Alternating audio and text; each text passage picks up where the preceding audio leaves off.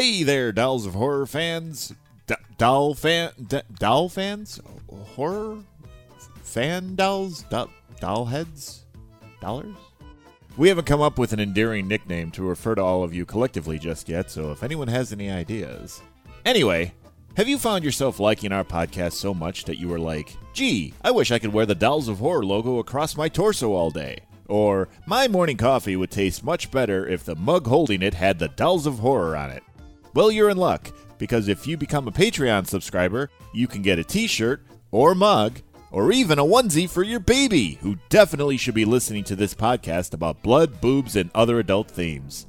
Note to self, pitch horror-themed daycare to girls. And bring a little parts down here. Hell, we got plenty of snakes and lizards for them to play with. There's no problem with that at all. What? Huh? Where was I? Oh, yes. If you go to patreon.com/The Dolls of Horror, you can become a Patreon subscriber where you get all of our episodes a week in advance, along with some fun merch you can wear, drink out of, or torment your infant with. Go to patreon.com/The Dolls of Horror today. And now for your episode.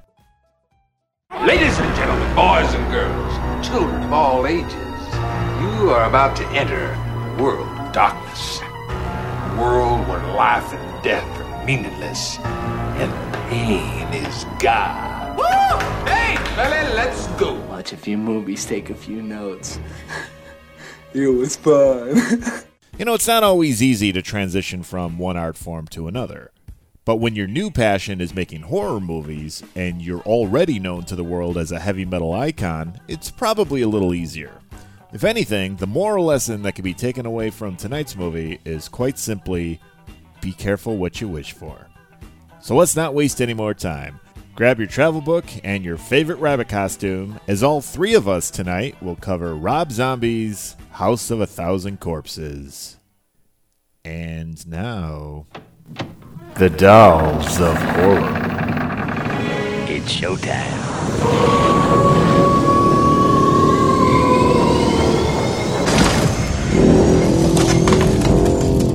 Hi guys, welcome back to the Dolls of Horror podcast, the spot to feed your tormented addiction. I'm Summer. And I'm Jamie. And today we have back as a guest this time, producer Jesse. Hello. Hello. Jesse's Welcome in back. the house. I am. It's been so long since I've talked to you guys. Anyway. I know. It feels like forever. And Jamie and I were just talking. This is the first time you've recorded with her in an episode. So this is very exciting. It is very exciting because I think I appreciate Jamie's input and energy when they're doing normal episodes that I'm not participating in. So I haven't actually had a chance to actually interact with you in this world, so I'm kind of excited to see how this goes. I'm so excited. I've literally been imagining it in my head ever since we started this. Like, ooh, I can't wait till like Jesse gets on and talk to us about a movie. Well, I'll tell you right now that idle thoughts about me during your free time are completely wasted on better things you could be thinking about. But I appreciate the compliment. It's going to be a party. Whoop, whoop. Mm-hmm. Today, we're discussing one of Jesse's favorites, House of a Thousand Corpses from 2003. I love this movie. So, Jesse, when was the first time you saw this movie? Do you remember? Well, it only goes back to 2003. I don't... It's almost 20 years ago, yo. Yeah. And the fact that I can recall, like, almost in one event, like, every year, all the way back that far. But anyway, we'll not go into feeling old right now. I probably saw it in... I don't think I saw it the first year. But what I had done, and I know for a fact it started in 2004. If it started then, it might have been before, but I'm pretty sure it was 2004. Halloween of 2004, I want to say was probably it was either the first or the second time I ever saw it. And I'm willing to say it was the first time I saw it. It was Halloween 2004, now that I'm like slowly trying to think about it. And what I did was I decided that I was just going to watch this movie every Halloween for like it was like 10 years that became my thing. It was just find some time in your day on Halloween to watch House of a Thousand Corpses, and I did that for about 10 solid years in a row. Wow. And then I just stopped. And it wasn't really like, don't get me wrong, it's not a perfect movie, and it's not even like I'd say in my top 10 of all time. But as far as just like Halloween fun fucking movie to watch, this is a great fucking movie for that. So that's why I do it. Yeah. What about you, Jamie? Do you have a first time? So since I'm the baby of the group, I watched this when I was in high school and it came out, and my friends and I like loved this movie. My friends and I were just obsessed with this movie when it came out. So I saw it pretty much the year it came out. Yeah. Mm-hmm. It's been a while since I've seen it though, so it was nice to rewatch it. Yeah, I think I might have seen this 2 years after it came out. If it came out in 2003, probably 1 to 2 years after it came out. And it was just a random, I didn't know what it was. I think somebody told me to watch it at some point. And I was just in the video store and I saw it on the shelf and I rented it. And my boyfriend at the time, Brian, shout out to Brian. Shout out to Brian. He had a Blockbuster membership where you paid like a flat rate and you traded in a DVD and got a new one. And you could do that 3 times a day if you wanted to, or once a month. That was the shit. It didn't matter. So while I had a Hollywood Video membership, shout out to Clark, that's where I met him. Oh. So I had the Hollywood Video membership for myself, but I would use Brian's Blockbuster membership because it was a lot more economical. And I remember the Blockbuster was maybe like a half a mile away, so I'd rent a movie on my day off, watch it, take it back, get another one, do that like 3 times a day. That's the dream. Yeah. Funny. Yeah. Funny Blockbuster anecdote for the split audience, half of which are even going to know what I'm talking about. Right. But when I ever get a new wallet, I'll always go through a phase where, whatever million cards, membership cards, credit cards, whatever, they'll go through a new, like a re-audition for if you're worthy to go into my new wallet. And so during one of those transitions, the Blockbuster card didn't make the cut because it no longer existed as a store. And I'm like, well, I'm only holding this for novelty, and it's adding to the thickness of my wallet, which looks like a tumor on my thigh when I wear it with jeans. So let's make the wallet look a little smaller. And I took it out. Fast forward, this was like, I don't know, 15 years ago. Fast forward to maybe 6 months ago when I was just doing some extensive cleaning, and I found like a baggie that had all of the cards that ever got rejected by my new wallet. And I looked at it, I'm like, oh, my Blockbuster card, and it had the date from 1997 printed on it. So, yeah. Anyway. Oh my God, that's awesome. I love it. Oh, yeah.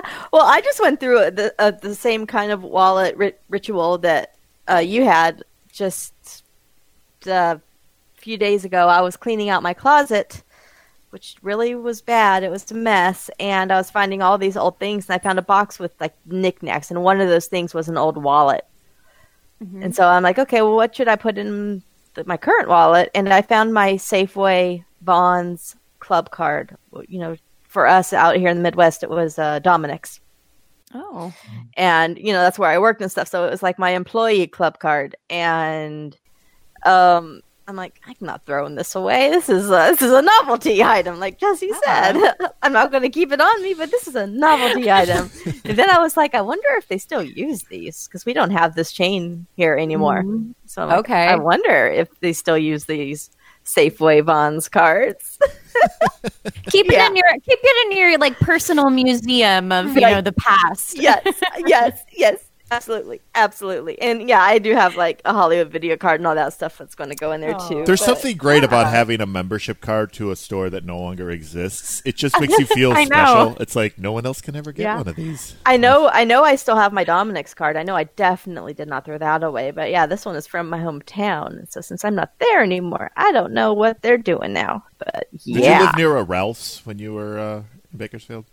Mm-hmm. Yeah, it was actually right across the street from the Safeway. I just didn't know how accurate the depictions in The Big Lebowski were. So that's all. Continue. Yeah, we had Ralph's, and there was one other big chain that was out there. But yeah. Oh. Yep. And then we had the defunct chains. I remember growing up with one called Lucky's, and one called Alpha Beta, which I know Arizona had at one point in the 80s. Oh. But I don't think they're there anymore. I don't think they're around. Mm-hmm. So I remember Lucky's and I remember Alpha Beta. And if anyone out there is older than me, you'll remember Alpha Beta too. Promise. It was Alpha Beta was mentioned in a movie actually from the 80s, and that's how I know it was in Arizona because it took place at ASU. Okay. Oh, I've never had the pleasure of shopping at one. And dude stressing about his college loans. The movie's called Campus Man. That's one of my favorites. And dude stressing about his college loans, and then he's like, "If I don't come up with X $1,000 for next semester, I'm going to be bagging groceries at Alpha Beta for eternity." And I watched that a few months ago, and I'm like, I remember Alpha Beta. Nostalgia is such a powerful thing. It really is. Trip down memory lane, man. But no, I saw House of a Thousand Corpses on a fluke in one of my swapping out of the videos. And I remember liking it in the beginning and then going, what the fuck am I watching now? In the end. And yeah. I was so confused, and I'm a little less confused now, but I'm still pretty confused. Because I've seen this movie so many times, and I'm completely aware. The biggest reason why it's not in my top 10 all time movies is that it makes no sense. Like the movie just kind of randomly just keeps going in a direction that you don't see, and it's kind of like life then. And the way I describe going in directions you don't see. Right. Well, the way I've learned to describe it to people who haven't seen it, because I push this movie on everybody, is I just say okay. If you're looking for a cerebral movie, you're going to be disappointed. But if you're just looking for something that's fun and that kind of has the plot style of if you were all sitting around a campfire and doing the shared campfire story where somebody says one line and then they pass it to somebody else who builds on it. Because once you get way far down that chain, the story doesn't make any sense. It's kind of like that where the movie's just going and you're like, all right, this is happening exactly now. Like all right. that. You just have to, if you're comfortable just sitting there going, all right, that's happening now, then you're going to love the movie. As long as you're totally have cool a good with that, time. you're going to love this movie. So, yes. Yeah, you just have to go with it. You really do. Yeah, and I'll save the rest of it for the rest of the show. So, if anyone out there has not seen this movie yet, it is about two young couples traveling across the country to write a guidebook of offbeat roadside attractions and end up as prisoners of a bizarre and sadistic backwoods family of killers. It stars the amazing Sid Haig, Karen Black, Bill Moseley, Sherry Moon Zombie, Dennis Simple, Walton Goggins, who I love, and written and directed by Rob Zombie. And this was his first one, right, Jesse? It was his directorial debut, and you forgot Dwight from The Office. Yes, Rainn Wilson. There's too much cast members. But yeah, too many. Yes, Rainn Wilson. This was his debut, and again, I'll save this comment for later. But you could, I'll just say right now, you could tell, and I'm not saying this as a put down, but you could tell that this was his first movie, and I'll explain why as we get down to cinematography. But I'm not saying that in a bad way, but my reason will make sense hopefully.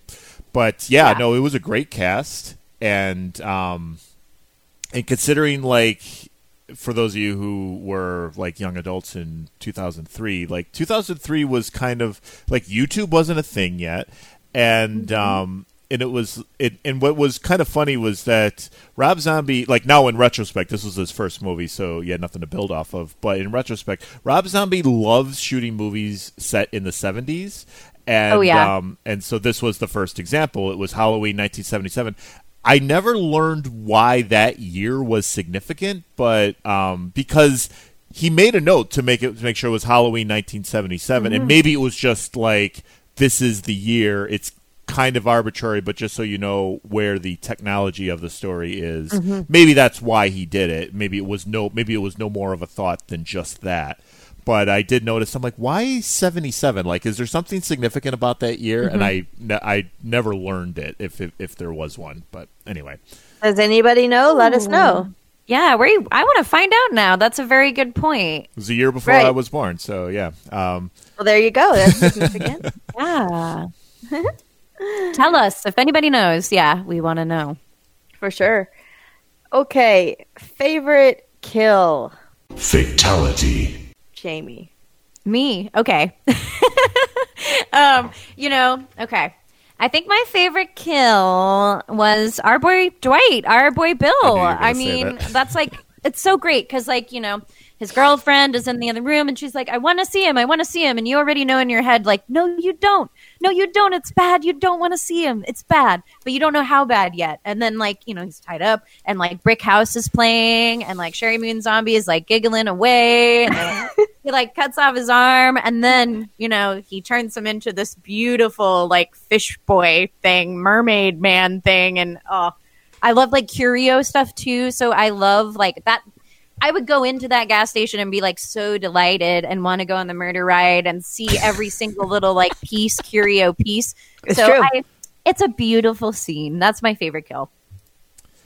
It's a good one. And it was mine. But I did have a backup. And it is mine. I was going to say, like, I had a feeling that, because that's an easy one, and I don't mean that in a bad way, but that's an easy one. I mean, like, Fish Boy, like, it's the best reveal because, it is. Like, Rainn Wilson, he's not in the movie terribly long, but he kind of is the point of view character for the majority of the time he's on screen.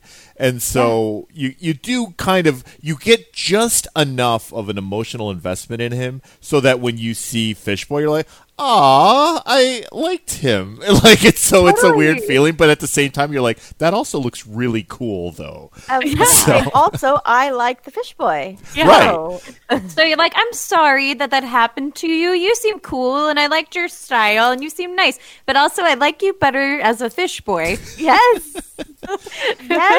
Yes. So it was your destiny. Yes. So I'm going to say this one as my backup because it'll help me air out one of my few besides the plot. My one of the few grievances I had with the movie came in this scene when Otis. This was like kind of the middle 2/3, like starting the final act, and Otis is coming down the stairs wearing Denise's dad's skin, and say whatever you want about like how easy it would be to just make a skin suit just with a knife, but and a flawless one at that. I mean, the dude looked exactly like like her father. Like, Jamie, it was very well done. It was like Thanksgiving, right?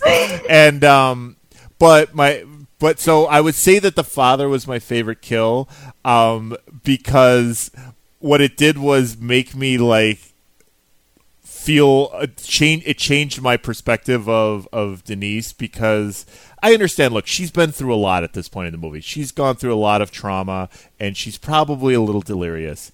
I'll give her that. But the dude is very clearly wearing a mask where you can't even see his eyes because it's so loose over his face that there's just these two like black voids. And when the guy is talking, like when Otis is talking, pretending like he's her dad, like joking with her, and then pretending to go kiss her, there is a moment that she thinks that it's her dad. And I'm like, how are you? Like, I understand you've been through a lot, and I don't want to invalidate your experience, but like, how do you not see, like, you've gone through all this hell? You're hanging from a chandelier when this is happening, and you look over and you're just like, Daddy, and I'm like, not quite. Well, she wants it to happen like that so badly. Yeah, in a way that's kind of sad too. It's like you look at it. It was very sad because she was so, and you know, like kind of thinking about it in retrospect, that makes more sense. That maybe she was just so beat up that it was just like, look, I'm just shooting a Hail Mary here, like, you know, Daddy, is that you? Like, it kind of looks like it. Maybe okay. There's more to be said about it, so I'll. But it's still my favorite kill, just because it was a very weird moment for me in that movie, and it wouldn't have happened had the dad, you know, not been killed. So there we go. You know, I also, I have a backup, and it's not really a good kill. It's not a great kill at all. It's actually pretty lame, but I think this scene is shot so beautifully that I have to mention it. And I was going to mention this in cinematography, and I probably will again. Because this is, I think, has always been my favorite scene in the entire movie, always, and that is the Walton Goggins kill. Mm-hmm. Okay, and like I said, it's not spectacular. It does not have the beauty that Fishboy has at all, but I just love that entire scene, starting with the song. Mm-hmm. I think I referred to this as the "I Remember You" kill. Yep. And how it's a slow motion, the song is playing, you see it all play out in real time. It would be a course of 5 seconds, but it's like a 30-second scene. Yep. And he's now on the ground, he's now cowering, the song stops, it's complete silence for seconds, and it feels like a lot longer than it is, I'm sure, because of the suspense. And then you hear just a gunshot. Yes, I love that moment too. And see poor Walton fall to the ground from his knees, just crumble. And yeah, that's my second favorite, only because of how it is shot. I like it. You get this shot from above too. It like kind of pans up, and so man, it's a great scene. It's a beautiful crane shot. I forgot to take a note because I wanted to note it, but for this moment, but I want to say I forgot the time, how long it was from the time that the music stops, from the time that you hear the gunshot, and I'm not kidding that it's at least 10-15 seconds. Like, it's a long 15 seconds where you're like, and it's just silence. Did the film break? It's literally, it's just silence. It's not a freeze frame. It's silence, and the camera's way pulled back. Like, it's clearly on a crane. Like, it's a good 15, 20 feet away from them.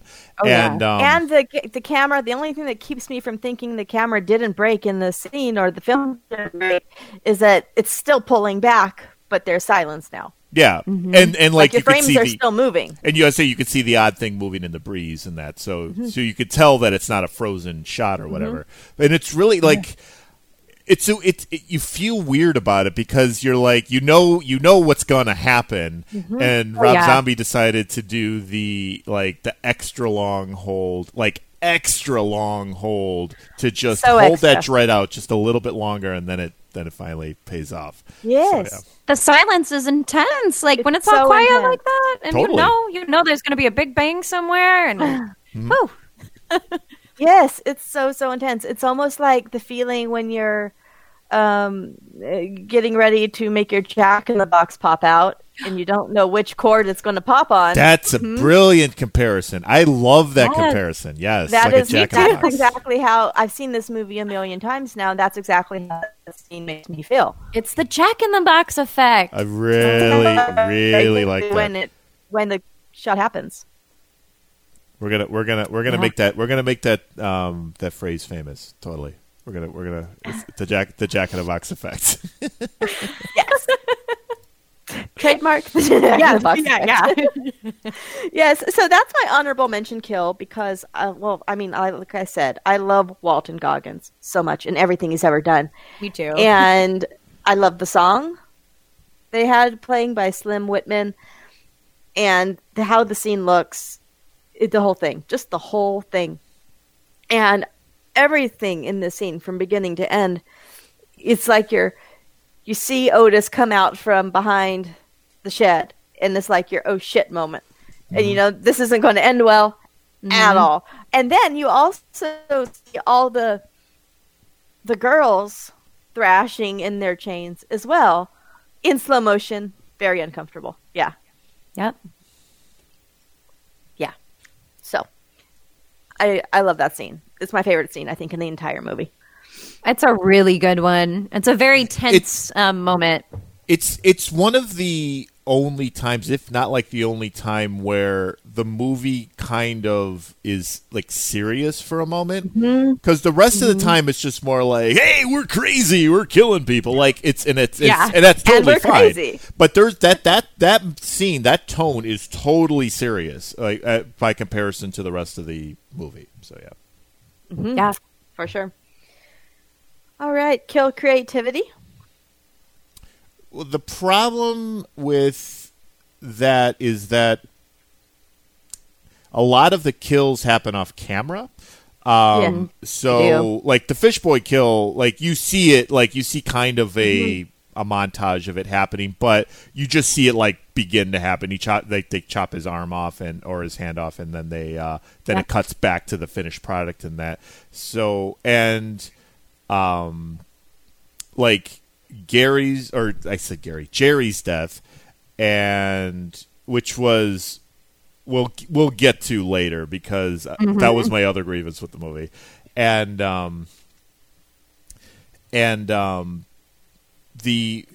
who was the other one? Denise was the one who made it to the end. Oh, Mary, she was the one who got stabbed to death. So, I mean, as far as creativity goes, the Fish Boy kill was clearly the most creative one, but we never got to see it. All the other kills were just very standard. You know, either they got shot or they got stabbed. You know, I mean, so I would say the creativity was pretty low as far as what you actually witnessed. Yeah. Yes. I would say I think almost like the moments leading up to the kills are a little bit more creative than the kills themselves. Totally. But yeah, I agree. The kills themselves aren't all that creative. And, you know, surprisingly, I know people who think this movie is like incredibly, incredibly gory and stuff like that who haven't seen it. And it's like, well, most of the kills, you don't actually like super even see them on screen. Yeah, it's the Texas Chainsaw Massacre effect where people imagine the original Texas Chainsaw as being incredibly gruesome and gory, and really you see nothing. Right. Yeah. And actually, this movie has a lot. It's very Texas Chainsaw Massacre. I know that Rob Zombie said that himself, this is definitely, you know, a little bit of Texas Chainsaw Massacre meets me.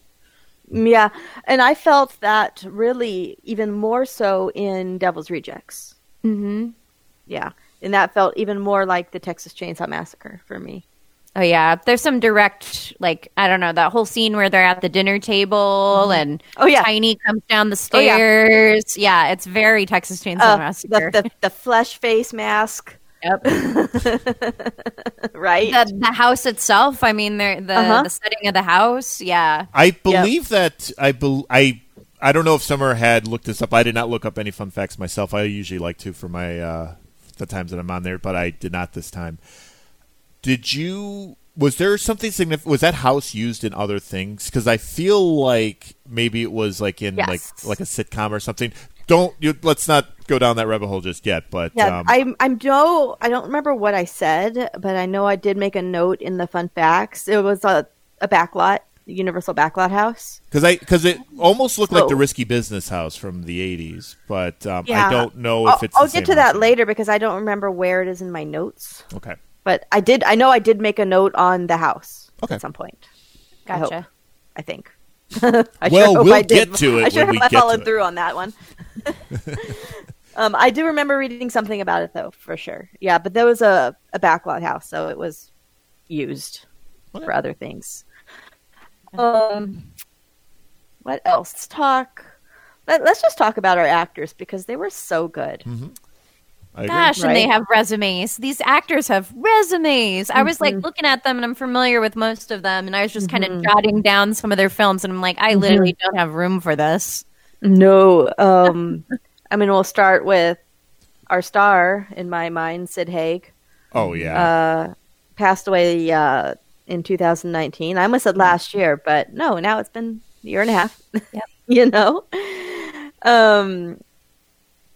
He stole that movie, every scene he was in. Absolutely. He steals anything he's ever done. I started pausing the movie like so much in the very beginning scene because I just like, okay, that was a good moment. That was a good line. Oh my God, yes. So I was like, I'm never going to get through this movie. I sent you guys the link to the menu on the DVD. Mm-hmm. I watched it. I need to watch it still. Oh my gosh. Oh my God, woman. Best 4 minutes of a menu ever. And if you don't push anything, he just keeps talking to you. You see, kids, back in the olden days, we used to have these things called DVDs. And so when we wanted to watch a movie on demand, we couldn't just push like 2 buttons and there it magically appeared. We actually had to grab these little plastic circles called DVDs and put them into another machine that would read the machine or read the disc and give you a movie. And when on the DVD menu, sometimes there would be they would put effort into the DVD menu and just have random shit. Just here's a shot from the movie. Here's Sid Haig playing Captain Spaulding, pretending like you're a customer while your DVD menu options are on the side, and he's treating you like a customer. It's fucking brilliant. It's so fucking funny. And It is brilliant. That was the best. menu. I'm so glad you shared that before we talked about it because that was such a great cherry on top for his character that he did that. Well, Jesse had told me that, he hasn't seen the DVD menu. And I said, this menu is so amazing. It has to be on YouTube. And I found it in about 10 seconds. And it was. And this is something that I actually talked about with a friend of mine, Taylor, not Taylor we just had on, but Taylor from Bakersfield. And we watched this DVD a few times together when we were still living there, and enjoyed it. And he said recently in a conversation we had, this is the best DVD menu he's ever seen. Nice. Oh. Yeah, I will say that the DVD menu for Zoolander is also quite delightful. Not quite to the level that Captain Spaulding put, because they use a lot of effects to make the funny, whereas it's just Sid Haig being funny, right, being Captain Spaulding, being Captain Spaulding, yes, yeah. I mean, Sid steals every show he's ever been in, ever. Oh yeah. I mean, Henry knew about him from way back from his childhood in his blaxploitation films. Mm-hmm. Yep. Like The Coffee and Foxy Brown and Savage Sisters. And he did a really interesting one where he went back to the blaxploitation films with Jackie Brown. Mm-hmm. Yep. Well, it was an homage, but yeah. Yeah. So, and then I did not grow up on those movies, but I grew up on watching him in things like Just the 10 of Us and MacGyver and Hill Street Blues. Mm-hmm. And then his career had this total resurgence with the horror. Yeah. And he became the Rob Zombie staple. Mm-hmm. Oh, yeah. And it's amazing. And we got, The Lords of Salem, and he was in Hatchet 3 and Death House and Halloween. And, of course, The Devil's Rejects and 3 from Hell. I still haven't seen 3 from Hell yet. I still haven't seen it either. But, like I said, I keep hearing mixed reviews from people, so I don't know. And his last film I told you I just saw, which was Hanukkah. Mm-hmm. Which was interesting. Interesting. I think there does need to be more Hanukkah horror movies. I would love that to go along with my Christmas horror movies. I would appreciate it too. Give us that Hanukkah horror movie that we're dreaming of. This wasn't it at all. Oh. It was fine. It was just I'm not at all sorry I bought it because it was his last movie. So yeah, I'm not at all sorry. And Felissa Rose's son has a little part in it too, so that's fun too. Oh, that's sweet. All right. Hanukkah had a good cast, and it was just I don't know where it went wrong. I need to figure it out. don't know. Hey, it's blazing a path because there's not many Hanukkah horror movies for it to like look to for like notes and like ideas. So hey, they're forging a There's new nothing to rip off. Oh yeah, but Sid is the king, and it upset the horror community greatly when he died. I mean, it was. I mean, I was at a convention right after he passed, and they had tributes. They had a memo book you could sign for the family. I mean, it was an emotional thing, and he wasn't even going to be involved with this convention. It was just a tribute, and it was great. Oh. Yeah, it was really good. I mean, we also had Karen Black in this one. Also passed. Half of our cast member in the family is gone now. Guy who played Tiny died. And he died young. The other ones were on the older side. Grandpa. Yeah, there was so much of the cast, and it was such a weird like revelation that like less than 5 or 6 years after this movie came out, like a significant portion of them had passed away from various things. Yeah. And that's kind of what I was saying with you guys and Elena about the poltergeist curse. I'm like, people die all the time and no one says a thing. But when you're involved in a horror movie, it's cursed now. Mm-hmm. But no, I've never heard anyone mention like this movie or series being cursed, even though half of our cast is dead. Yeah, true. You know, people are just searching for something supernatural to believe in. Totally. That something else is going on. And I would love to believe that. I think it's very intriguing and fun, but I don't buy it. The idea is fun, yeah. The idea is fun, but I'm not buying it because people die all the time. Well, right. It's true. Karen Black, she passed in 2013. She was 74 years old. I love her, and I think most of us do. Oh, yeah. In Trilogy of Terror. Yes.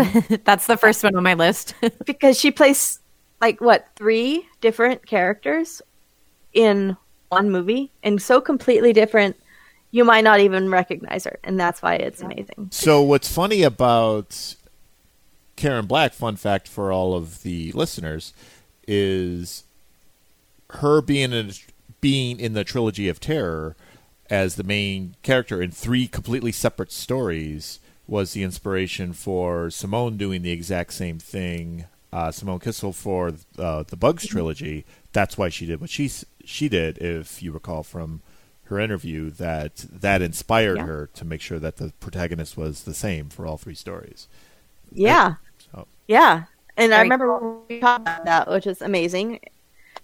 It's been a few years, maybe 5 years since I've seen Trilogy of Terror, but I love that one. I love the first story with the teacher, and I love the last story, of course. And that's the only story that anyone ever remembers is the last story with the doll. Mm-hmm.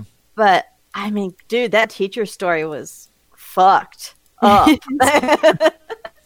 I'm going to have to rewatch it now. It's been a while for me, too. But please, after watching this, I'm like, okay, I got to do a rewatch. Everybody who thinks you remember Trilogy of Terror but only remembers the Zuni fetish doll, please go check out the entire movie again because it's brilliant. She also did another doll-type movie called Ooga Booga. And I've not seen that one. It's a full moon. Oh, fun. So think the fetish doll with full moon. Mm-hmm. Yeah. And then Mirror Mirror, Children of the Night, and Children of the Corn, The Gathering. And we had this conversation with somebody. Maybe it was Alex. I don't remember. But yeah, I will watch all of the Children of the Corn movies because I'm a completist. You know, even though they're terrible and I'll never get those hours back. But hers was actually very good. I really enjoyed hers. So, yes. And we also talked about this with Alex. Come back to the Five and Dime, Jimmy Dean. With Mark Patton and Cher and all-star cast. I haven't seen it. I really want to, but yes, we did talk about this. I need to see it. It's a great, great film. It's a great play, but it's not a feel-good movie. So go into it not knowing you're not going to be happy at the end. You know? Bill Moseley is also a horror god. Oh, yeah. I mean, from the beginning in Texas Chainsaw Massacre Part 2. Which is also insane. Texas Chainsaw Part 2 kind of feels like this movie. It does. I love Part 2. I think Part 2 is like so much fun. It starts off real solid. You got a story. You know exactly where you're going. And then you're like, what the fuck just happened? Where did I go? How did I get here? And where are we now? And what's going on? And who are these people? And who is this new character? And where are we now? Last 45 minutes is all of that. Jesse, have you seen Texas Chainsaw Part 2? I have not, but you were basically describing the same feelings that you were about that apply to this movie too. You're just like, well, I guess this is happening now. So just remember, 100%. Yeah, it is. And it's really kind of a trick that you can only really get away with in horror. Because if you have a movie that's, like a rom-com that you're having that thought like, well, I guess this is happening now, you're going to hate it. But horror you're going into a horror movie with a different expectation than with any other type of movie. So it's like, if I can get scared at the expense of the plot, I'm okay with that. You just can't do that with other movies. So. Right.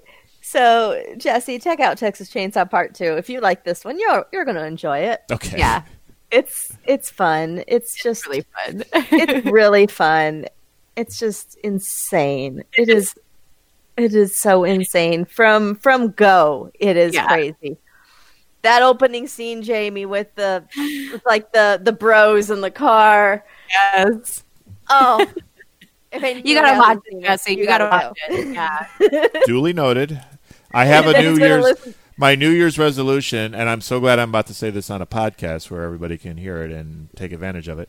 My New Year's resolution is when people whose opinion I care about will recommend something to me, I'm going to make a note of it so I don't just hear it and then with my horrible brain just immediately forget it. So I wrote it down, and I will, at some point in time, I will check it out. I won't promise anybody that I will finish something you recommend, but I will at least give it a shot. So since this one you do have to finish because, like I said, like this one, it starts off strong. And if you just give up on it, you're going to miss the ride. Yeah.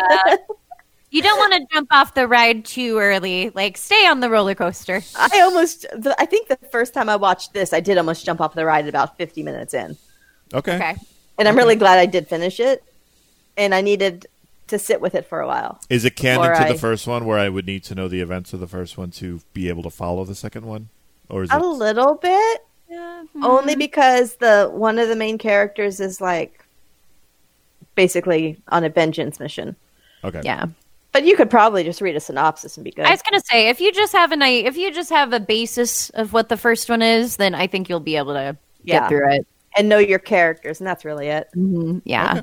Yep. So Bill Moseley, really, really started off with Texas Chainsaw Part 2, in my opinion. Oh, yeah. Mm-hmm. And he's done so many amazing horror films after that. He also did the Texas Chainsaw from 2013, the 3D one, where he kind of reprised. They were trying to reprise the characters, but some of them had already passed, like Grandpa. So he was playing one of the ones that had already passed. A great little homage, right? He did Night of the Living Dead, the 1990 version with Tony Todd. Mm-hmm. He did Silent Night, Deadly Night Part 3. Mm-hmm. He did an episode from season 1 of Freddy's Nightmares. Nice. I really do love The Blob from 88.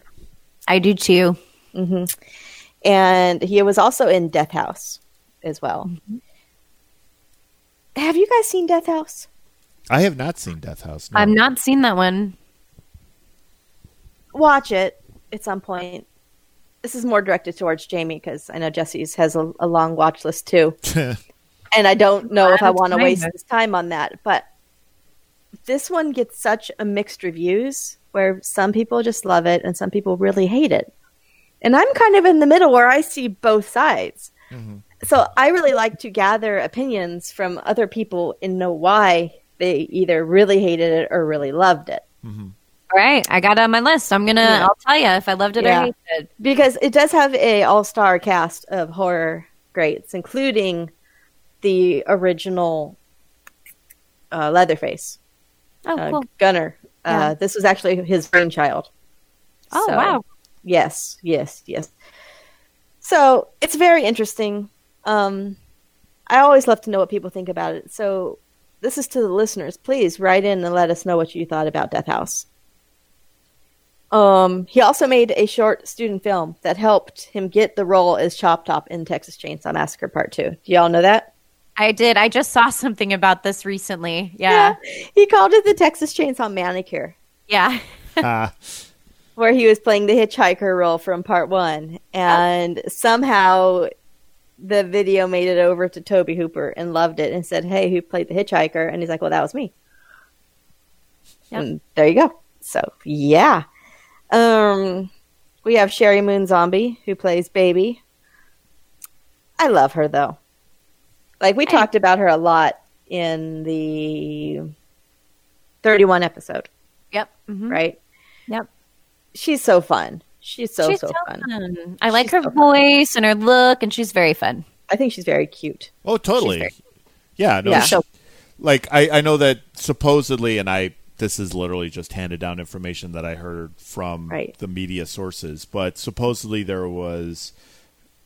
people were kind of raising eyebrows that she was always getting cast as one of the main characters in all of Rob Zombie's movies. But the thing is, she's not bad in anything that she does. I mean, she's a little, kooky and over the top when she plays her character, but that's not necessarily a bad thing. I mean, I liked her in this movie especially because she plays the unhinged character very well, and it's kind of so good at it. It's kind of like I was like legitimately afraid of like crossing paths with her in real life because I'm like you are very disconnected with the world right now. She was selling that character very well. Like it was kind of freaking me out how real it felt. Like it felt like she was just no, it's just what I do. So yeah. I'm just being me. Right. I thought she was very, very good and gave a very powerful performance in The Lords of Salem. I was going to bring up Lords of Salem. I loved her in that. Yes, it's Jesse, if you haven't seen it, it's more of a dramatic role. Okay. Mm-hmm. I saw Devil's Rejects. I did not see Lords of Salem though. That's on my list. Lords of Salem is not related. It doesn't have the same characters in it like Rejects does. And she starts off as kind of a solid, stable individual, the character. Mm-hmm. And then she slowly starts to go insane. Yep. Okay. And she plays that unraveling, the subtle unraveling very well. Yeah, she does. Okay. Right. She nailed it. It's the kind of performance where you're like, oh, no. Mm-hmm. Right? No. You're like, no, baby, no. Oh. Yeah. Baby. But again, like with this movie and like a lot of Rob Zombie movies, at about an hour in, I'm like, what? Yeah, pretty much. What? Especially the last 10 minutes. I'm like, yeah. You totally had me until you lost me. Yeah. Now you have me running around in circles trying to figure out where I am, what just happened. It's true.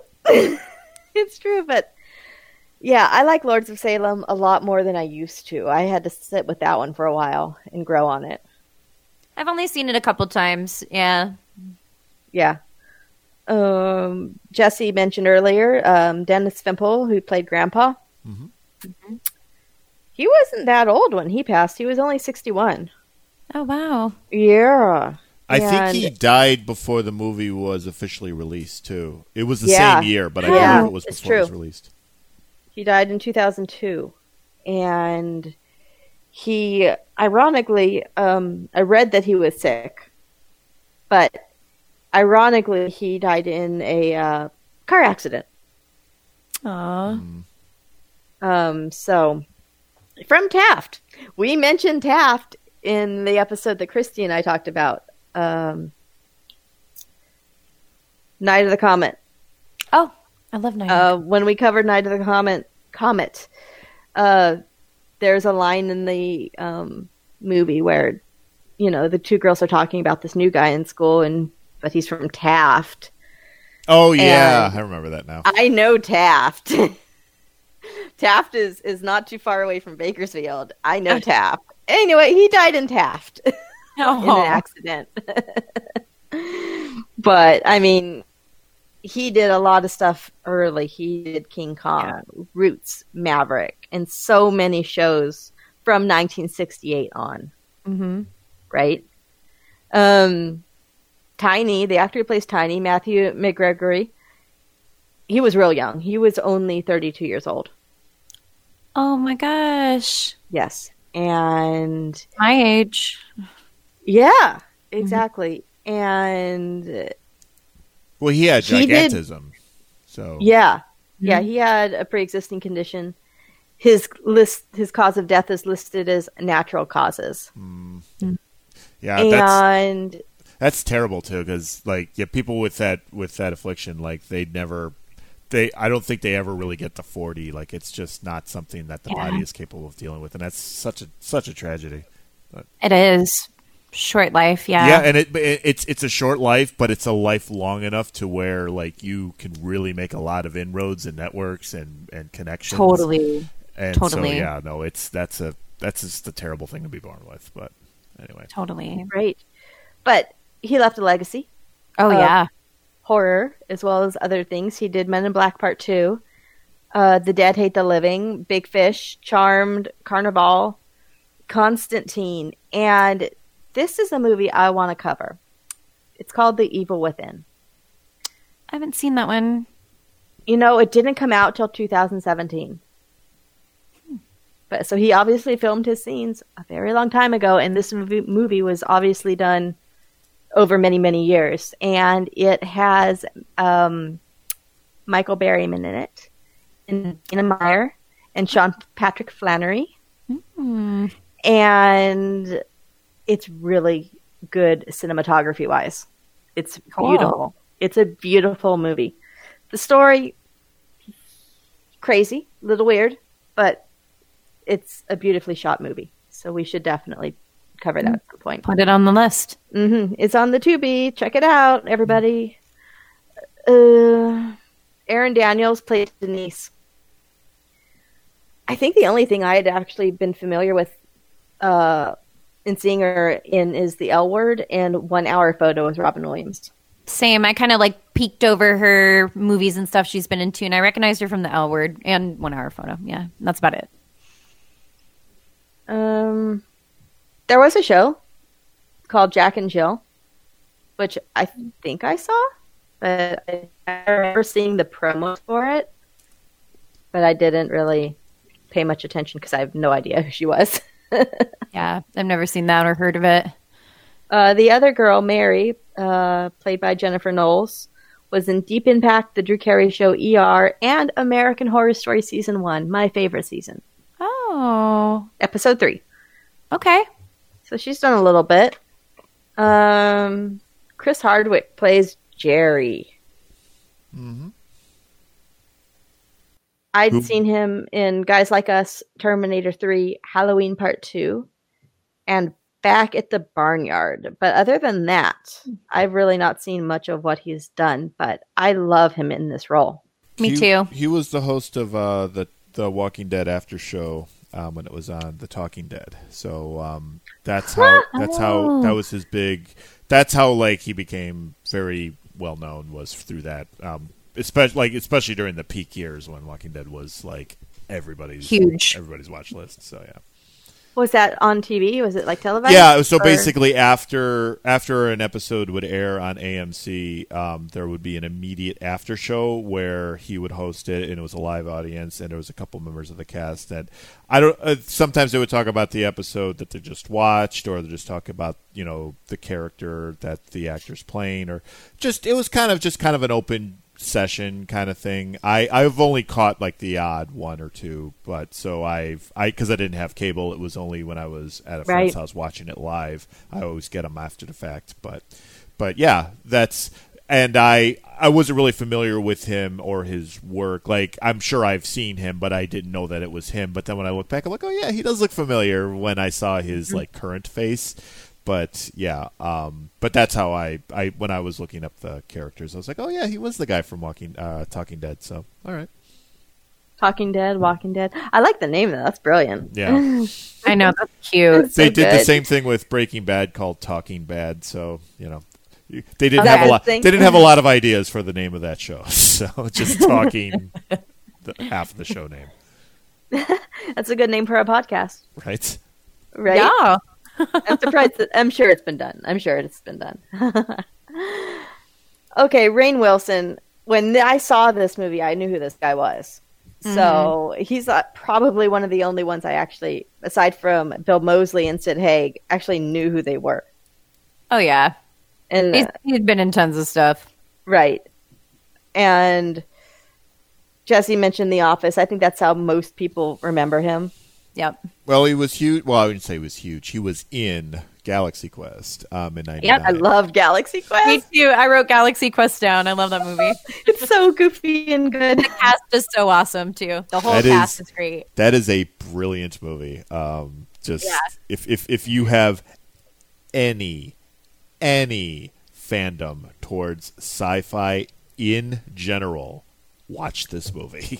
That's all I'm saying. The thing is, I don't even have a fandom towards sci-fi at all, but I have a fandom towards conventions and B-list celebrities. Right, yeah. It's so, I mean, all the humor. That. It's all meta humor. That's why I love that movie so much, is that it's all like meta fourth wall style humor, and it's I love when it's a different angle at the whole genre and everything, and it just breaks down barriers and it normalizes like fantastic behavior. So it's great. It's just a great and plus it has Alan Rickman in it, and I mean, I was just gonna say Alan Rickman. He's so awesome. I love him in like everything, but I love him in Galaxy. Pretty much, yeah. Oh, he was so good. The whole cast was amazing in Galaxy Quest, and some of them I was very, very familiar with. Like, of course, Tim Allen and stuff. He's your headliner, and Sigourney Weaver. But some of them I was familiar with, but I'd never seen them play a role like this, like the Enrico Colantoni role. I was like, well, this is new, because he was already like on Just Shoot Me and stuff. And I'm like, oh, this is very interesting. And he's a very good actor. He's not just the funny guy. He's good. Yeah. That was in '99. That was 22 years ago. Wow. I went to the theater for Galaxy Quest. It was a gift. Aww. My sister Sarah we were given passes, movie tickets, whatever, to see any movie for Christmas or birthdays or whatever, and we chose that movie to go to. So yeah. Well chosen. Good pick. It was a good time, and maybe that's part of my love for it, is the experience of going to see it. Yeah, I can see that. I loved him also in America's Sweethearts. Okay. Oh, yeah. Cute rom-com, and the comedy The Rocker was good. It is funny. That one made me laugh a lot. I say finally, like, it took forever. It took a week, okay? It didn't take forever. It took a week to get through 8 seasons of Entourage. And he was in that, too. Oh, okay. So that is still, like, fresh in my brain, because we finished all 8 seasons and the movie in, like, 8 days. Oh, wow. Yeah, no wonder it's in your brain right now. Yeah, I know. And I'm not sorry I did it at all. Nor should you. But no, Rainn Wilson, so good. So fun. Yeah, Walton Goggins is another one of those guys who I had a fandom for before I saw this, but he was like 90210 and The Next Karate Kid and Forever Young and all these movies and shows I grew up with. Then later on, like The Bourne Identity and 1998's Major League. Oh, And yeah. then he also did his Quentin Tarantino movies, The Hateful Eight and Django Unchained. Did Lincoln, which was very good, and Cowboys and Aliens, that was fun. Predators, also fun. And recently, he's been in The Unicorn with Natalie Z from The Following and from Passions.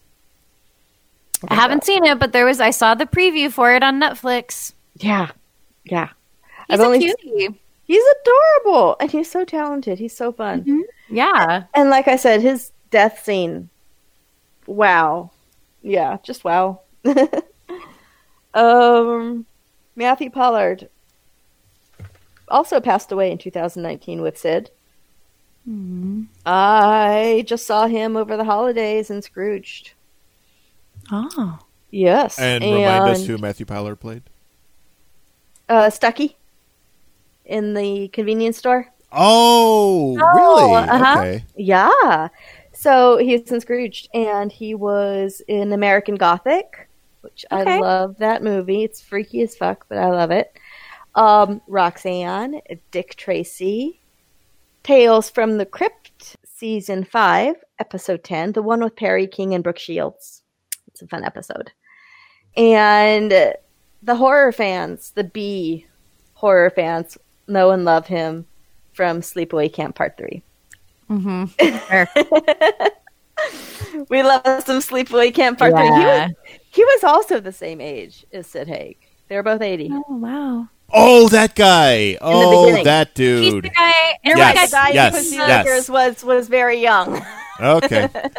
He's the guy who's pushing the murder ride, right? Is that No, what he's the old guy. He's the old guy when the two guys are about to rob the gas station. He says, I recognize you. Yeah, okay.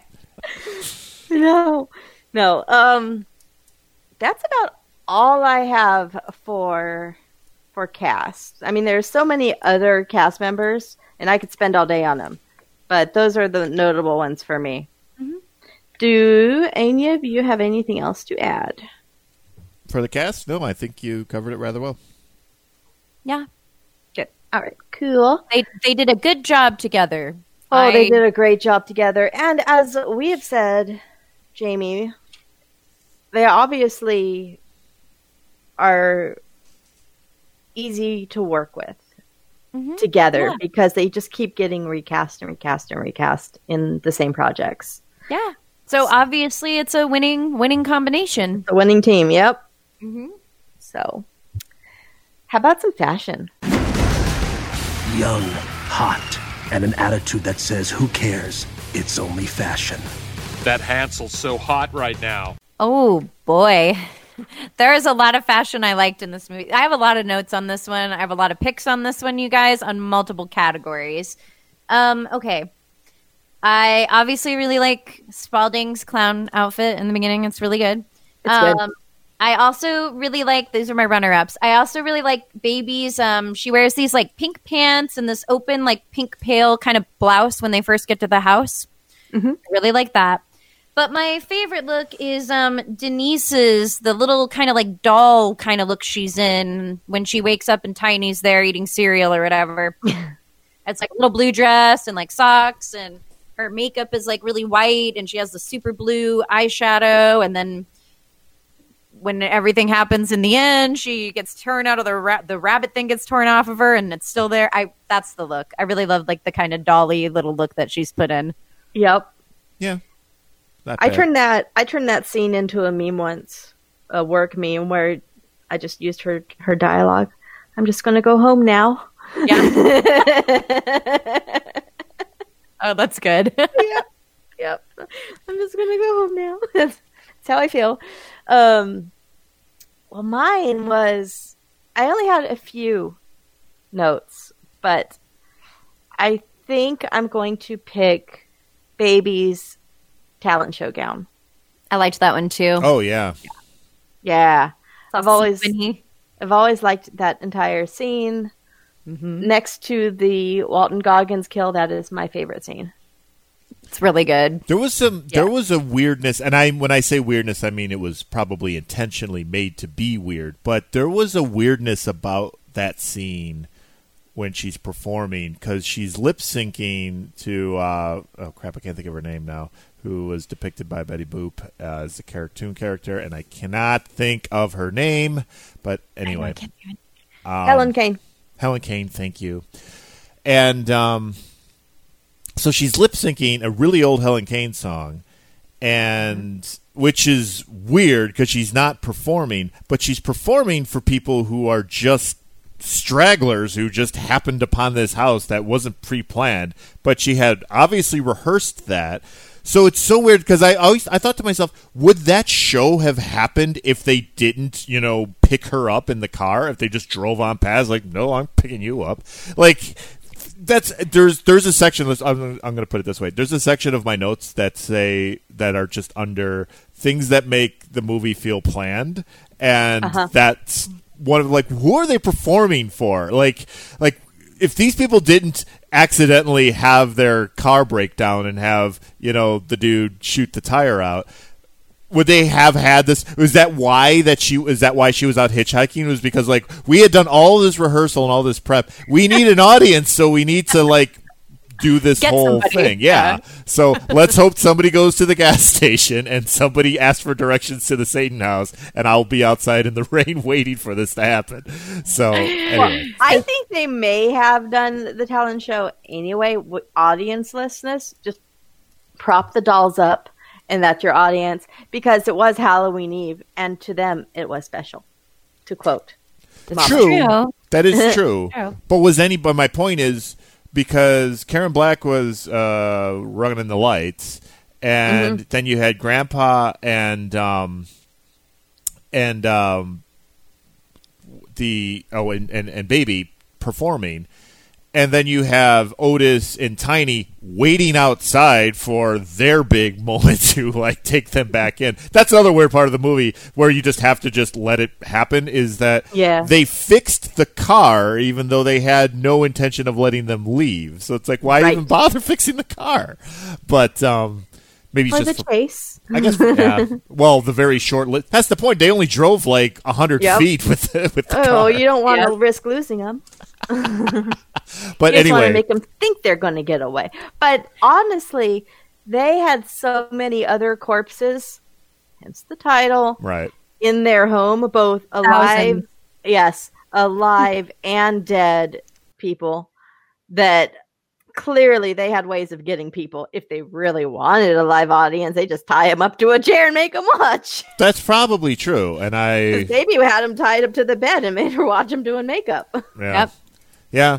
Well, yeah, because it was just weird how that all played out, and I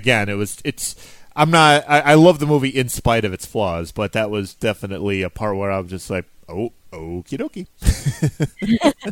Like I said, just go with it. Exactly, and it's fine. It's totally fun, and it is a fun sequence, and it was. I did appreciate what the insanity. I think that was Rob Zombie's whole point, was just like, it's supposed to just, you're constantly going to keep getting pulled in a bunch of directions. My fashion is very simple, and it's in one of the scenes that Jamie described with when Denise was tied to the bed and Tiny came down in a shirt that I fucking need to own, the cheap-ass Halloween costume t-shirt. I like that too. Favorite t-shirt, and I don't know why I don't own that yet, because that is the best t-shirt ever made in the history of time, that simply says cheap ass Halloween costume. That's it. Agreed. I'm making a note, because if I ever stumble upon one of these t-shirts, you're getting a gift. Well, thank you. That's absolutely, yes. I will be, like, you won't have to ask. I'm not saying you have to buy me shit, but if you did and you felt compelled, yes, I will absolutely wear that shirt every time we record. So, I am going to find this shirt for you. Oh yeah. I'm on a mission now. I'm going to find shirts. I'm going to find hats. But it's got to be in Jamie's well, in the kooky font, where it's like the the vampire. They look like vampire letters where they kind of have like fangs at the bottom and that. Oh, so, yeah. Hey, you got font talk. It can't just exactly. No, man, it is a font talk right there. Join me in my world of fonts. Oh, okay. Best hair. This doesn't concern you, LaFleur. Not nearly as much as your hair does, that's for sure. Who's going? I chose, of course, It's All About Baby. Baby's talent show wig. Yeah. It's really good. Yeah. It's one of the few times that any character's hair in the movie looked purposely done, and it was very good. So, yes. Yeah. I will say I liked Baby's hair overall, just like her hair throughout the whole movie. I really loved. But I think I'm actually going to go with Otis's. It's like long and thin, and I kind of like it. I love it too. It's funny you said Otis. That was mine too. Was his hair? Because his hair, most of the movie is just hanging loose, and I know it's a wig. It very likely could be a wig, but it's hanging very freely, and it's naturally wavy.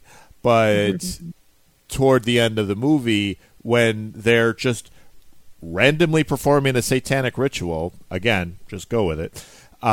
He's dressed like this, like anti-preacher, where he's got the that really cool, which would be my fashion moment were I not exposed to Tiny's awesome T-shirts. But but he has this like red, like kind of elegant, like vicar kind of clothing, and his hair, and he's got face paint on and got a cross on his forehead, and his hair there is straight. And it really like completed that image, because if he had his hair looking normal in that scene, it would look kind of stupid. So the fact that his hair was the only time in the movie that it's straight is in that scene, and it looks great. So that's my hair moment. No, agreed. Great hair. It is a wig. I read that he had to shave his head every time he played Otis. So all three times he had to shave his head to make the wig look good, because it's a thinning wig. Right. So, I feel his pain. Yes, and he still has a good head of hair. Oh, yeah, he does. I follow him on Instagram. I'm always looking. Yes, so he still has a thick head of hair, so that's probably why he has to just shave it all off so there's no bumps. But yeah, so that's good hair. Prop we would like to own. Oh, this one was hard for me. I have a couple, but I think I have some favorites here. Obviously, Mermaid Fish Boy Bill would be great to have setting somewhere in the house. It's gorgeous. I'd have to put it in like a back room, because I feel like you don't want to open with that when you like invite new people over or whatever, when it's not COVID times, of course. But like, yeah, just in the back somewhere. But if I couldn't have that, I do really like Spalding's little bow tie with like the skull that he pulls, and it goes like. And I also really like. This is my favorite one of all. When Tiny's down there with Denise, he has this bowl and he has this box of cereal, and it's Agatha Crispies, and I adore it. I fucking want it. I don't know if I'd eat it because it looks really unappetizing as he's eating it, but I love the box. That totally reminded me, in 4th grade, we had a project where we had to design our own cereal box. And that was the whole project. And all you had to do was just take an existing cereal box and take some poster board and tape it up and just make your own cereal. And that I made like some kind of like haunted house flakes or whatever. I don't know. It was corny. I was 10 years old. But my point is that totally reminded me of that project, because I'm like, this is clearly like Agatha Crispies, and so I love that too. I'm so glad you chose that, because that totally reminded me of that. That's amazing. That's so cute. I love that. That's so amazing. Love it. Love it. Love it. My prop is very easy. It's toward the beginning. It's in the first scene of the movie when they're in Captain Spaulding's in his main lobby, and I forgot who did the other character's name. What was his name? The one with the glasses who we just talked about. Oh, Bill. Bill. No, yeah. wait. Fish boy? No. Before they arrived in the opening, in the intro. When Yes. Stucky. Okay. When he goes to use the bathroom, and the bathroom key is a werewolf hand giving the middle finger. Absolutely want that prop. I wrote that one down too in my initial notes. It was really fun. Okay, I'm real simple. Okay, I really want. You guys are gonna laugh. I want a Captain Spaulding's fried chicken bucket. Nice. That's awesome. And I want to display that proudly because anyone who's in the know would know exactly what this is. Oh yeah, right? Because it just tastes so damn good. Mm-hmm. So that, or I mean, it's kind of a toss-up. I would just love, again, this, like in our Jaws episode, completely not practical, the full-size sign of Captain Spaulding's Museum of Monsters and Mad Men. Yeah, I really liked the signs. There's so many good signs in this movie. Oh, yeah. If I had a backyard, I would totally take that sign. There's also a really beautiful like creature from the Black Lagoon billboard or something in there in one scene. Mm-hmm. So great. Yeah. Mm-hmm. I think he had a bust too inside of the creature from the Black Lagoon. Yeah. Yeah. So amazing. All right, special effects. Well, the special effects weren't, as we kind of talked about before, a lot of the kills kind of happened off screen, or at least like some of the more intense final products of which. So there were definitely some special effects. Yeah.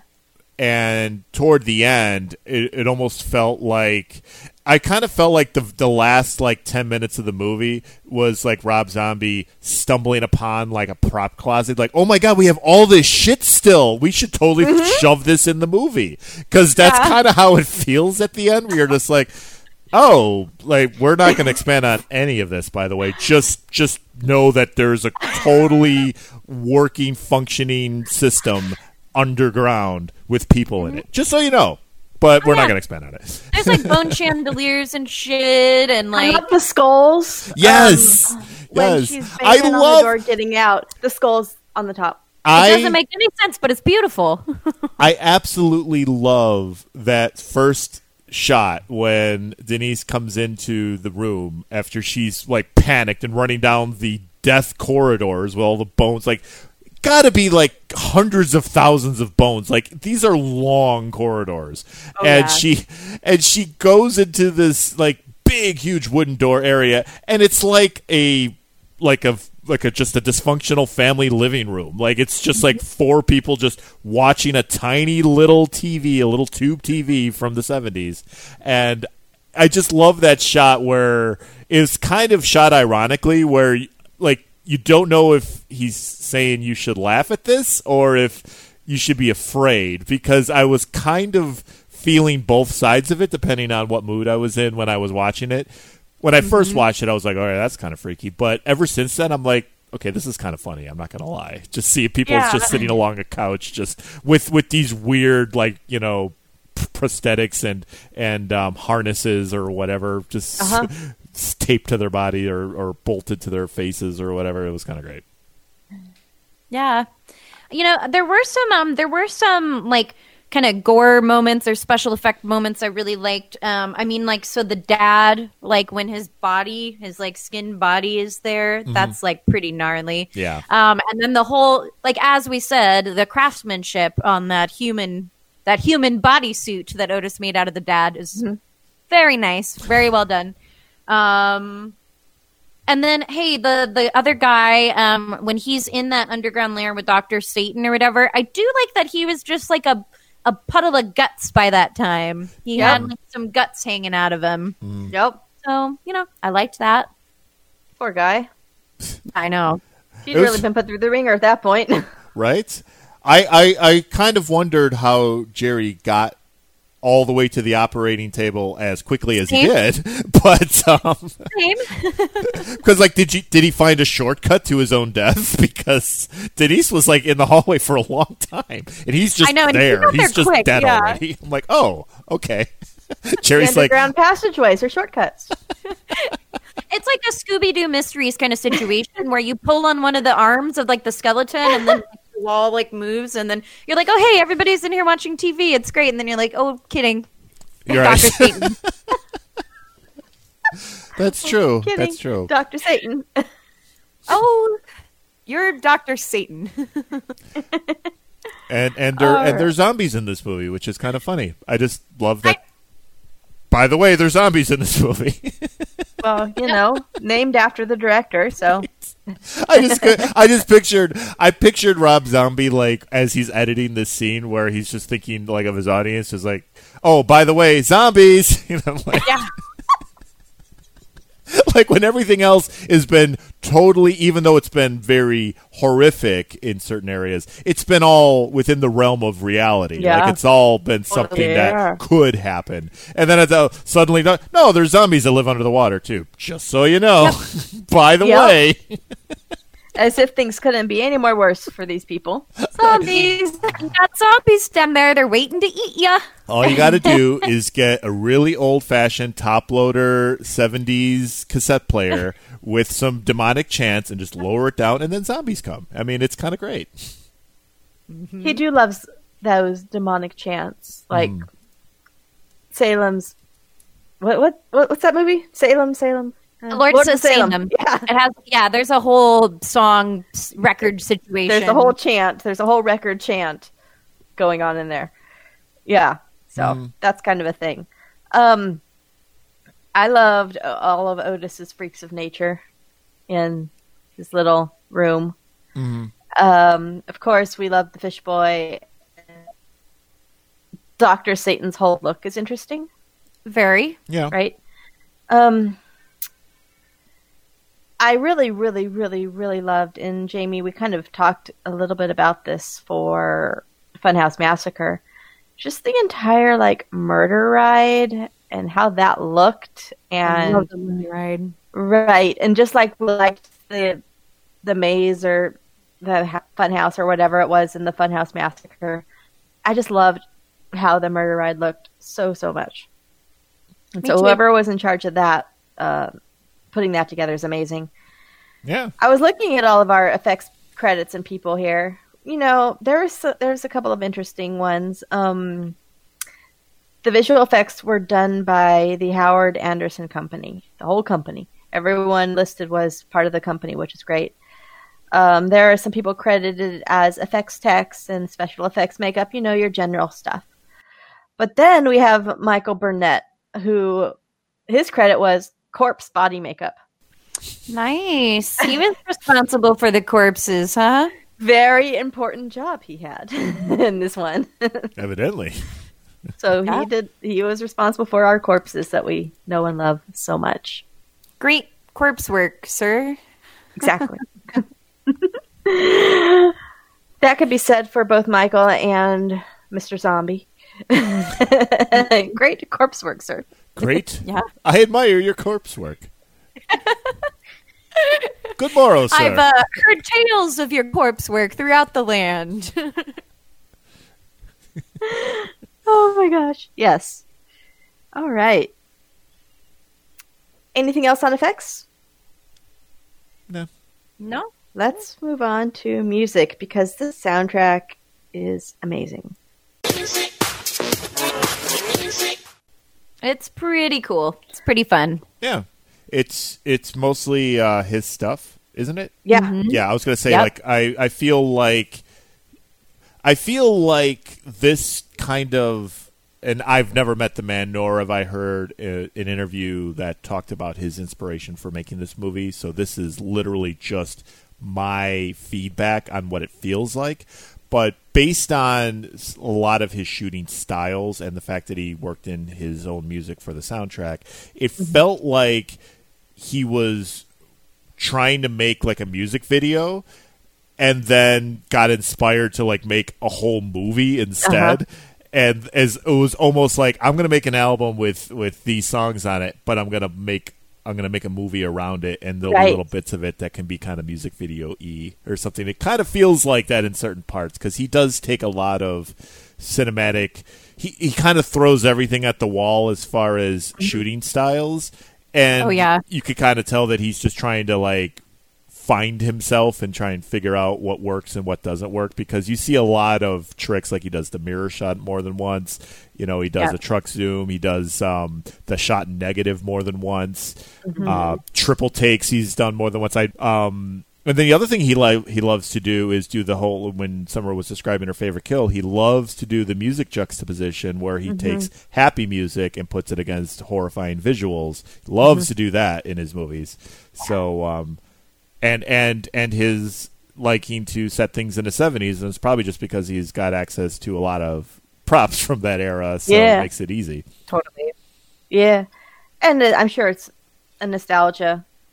Oh, totally, too, for him. Yeah. But what you were saying about the music video, and that it's kind of like the musical Mamma Mia, where they just took ABBA's songs and made a story around it. Right? Yeah. So you're absolutely right. That opening song is great. His house, it's called House of a Thousand Corpses, but it gets stuck. That song will get stuck in my head if I even think about wanting to watch this movie. That's the first thing that'll play in my head, is that song. Yeah. And, I'm not a huge Rob Zombie fan in general, music wise, but I do like some of his songs, and I love that intro song so much. I love that song.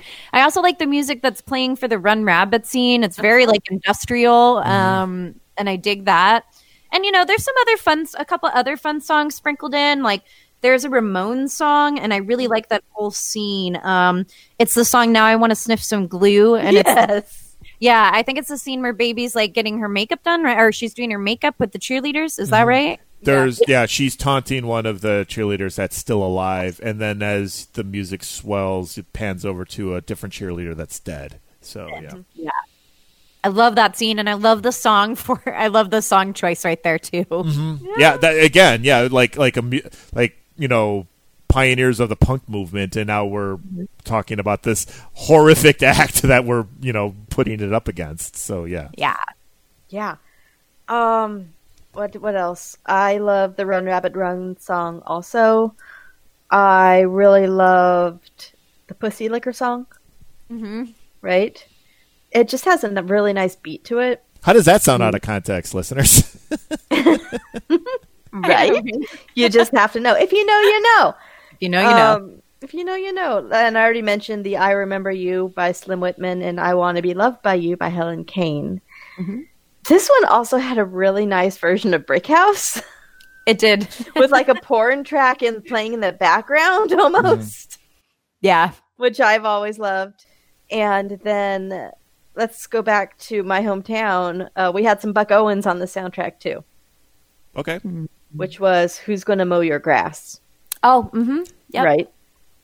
Where in the movie was that played? It was in a scene with the dad. Okay. I think. Like toward the beginning when she's talking to him, you mean? I don't remember if it's in that one or if it's in the one where he's like, "Hey, my daughter never showed up." Okay. So it's just somewhere. It's somewhere around there. I just always relate that song with him. So I really hope I'm right. Okay. But I think that's great. I'm trying to remember where it fell in. I remember the song. Right. I wrote down the words, but I wrote down a couple of the words so I knew what it was, but I can't remember where exactly it was. Now, I listened to this soundtrack more than I watched this movie. I have this one on CD. Oh. And I've actually listened to the soundtrack way more than I've seen this movie. So it's really interesting to watch the movie because I hear the music more than I do the actual movie. I got you. If that makes any sense at all. Oh, it totally does. Especially, that's happened to me before where I've seen a movie, liked the soundtrack, got the soundtrack, listened to the hell out of the soundtrack, and then when I went to watch the movie again, all I could hear were the songs whenever they were being used. So, no, I totally know what that's like. Right. Yeah. This is not really music related, but it is like sound effects related. When she finds Dr. Satan with the fella at the end, and there's this like audio track of all the past conversations they've had with Captain Spaulding, and everyone just lightly playing in the background, it makes it really eerie. Right? Yeah. So I really, really like that as well. But yeah, I like this. I'm not even a Rob Zombie music fan, but I listen to the hell out of the soundtrack for some reason. I don't know why I like it so much. It's solid. Yeah. I mean, I got into the movie because I was into his music, and I mean, he wasn't like my favorite artist, but he's definitely up there. And I was like, all right, well, we'll just give it a shot. Maybe he's just going to make a fun little horror movie, and indeed he did. But had I not been into his music, I probably wouldn't have cared to watch this. But I just liked him as an artist, so I was like, well, we'll see how he can do for movies. Right. Like I said, I just went in completely blind. I was like, I don't know what this is. I'll watch it. Well, my friends in high school who were like, you got to watch this movie, they were definitely like into Rob Zombie. So I think that's like kind of how I watched it too. I'm not a huge fan of Rob Zombie's music, but my friends were. Yeah, I was just like, I don't know what this is. Let's watch it. That's how I go into most movies nowadays. I have no idea. Let's give it a try. That's how I've discovered my favorite movies. That's how I find the gems. Yeah. And that's how I find the worst movies I've ever seen as well. Let's do the cinematography because, it's so good. Yeah. Well, I kind of I made my comments in the last segment, but yeah, as just my quick summary, and then I'll step aside for the rest of this is you could, like I said, you could tell that this was his first movie and that he was kind of trying out different tricks, and it kind of felt to me like he's like, I'm going to throw all these tricks in so that when I look back on it, I'm going to see what worked and what didn't work, but I'm not going to know if it worked if I don't put it in here, kind of thing. So, but and it was fine. It was just, it wasn't very consistent, and that's why I noticed it, because it's like, putting all of the styles that he put in just seemed random, as opposed to maybe sticking to like one or two of them at the most, and kind of going around that. I mean, I think it came out fine, but you could just kind of tell that he was still kind of figuring himself out at that point, like what kind of director am I going to be, kind of thing. Yep. I totally agree with you. There were some of it I really liked. Like I like the side-by-side kind of shots where there's Spaulding, but then there's also like shots next to him, like that kind of mirror look. But like, there's like a couple scenes where it's like the negative. So like the color is all, and like for that, it was like kind of jarring for me, because I was like, we're just throwing that in there to see how it looks, and because we can. So, I mean, that's fine. This is the kind of movie it is, but that I wasn't huge on all the negatives like popping up. But I love, like we said earlier, I love that high shot of our dude who's about to get shot when it's all quiet. I love that shot. It's probably one of my favorite shots of the movie. Exactly. Yeah. And I really like the scene where Denise is like kind of, I love my like hallway and corridor kind of shots. So I love that scene where she's like running through that hallway of all of these like skeletons. I fucking love that scene. And I love the scene where she finally comes to the door. And yeah. Well, I was going to say the truck zoom of that hallway when she first looks down that corridor and just sees how long that of with all of these skeletons just completely packed along the walls, and that shot. That was one of the first times that I saw really good, like where I saw a truck zoom and it wasn't like done ironically. And I was like, this is that was a really good. That was one of my favorite moments, like an actual like oh shit moment that I had. I thought that was shot very well, so that was very good. Yeah. Yep. I wrote down half of what Jamie said already, so we saw the same things. A few other things I did enjoy was during the talent show, the split screens that they just randomly threw in and changed up and changed the angles, and I like that a lot. I don't know why I liked it, but I did. It's weird. I think it just worked with the craziness of the situation. Mm. Mm-hmm. I liked the lighting inside of the house right when they get to the house, before they know that they're fucked. There's like a fireplace, and that's your lighting. You can see the flickering of the fire reflecting off of their faces. I like that a lot. And then I also really liked the how the camera is looking at our 4 victims plus baby through the windshield of the car through the rain. Mm-hmm. So I found that enjoyable as well. I liked that too, actually. Mm-hmm. Yeah, I thought that was really nice. And our cinematographers for this one was Alex Pappas and Tom Richmond. Tom Richmond also did Chopping Mall. Nice. Yes, nice. This is the second time we've mentioned that episode that we did.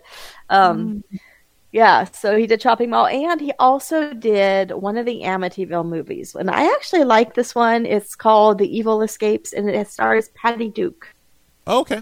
Oh, I don't think I've seen that one. Yeah, it was a made-for-TV movie, but I love it. Nice.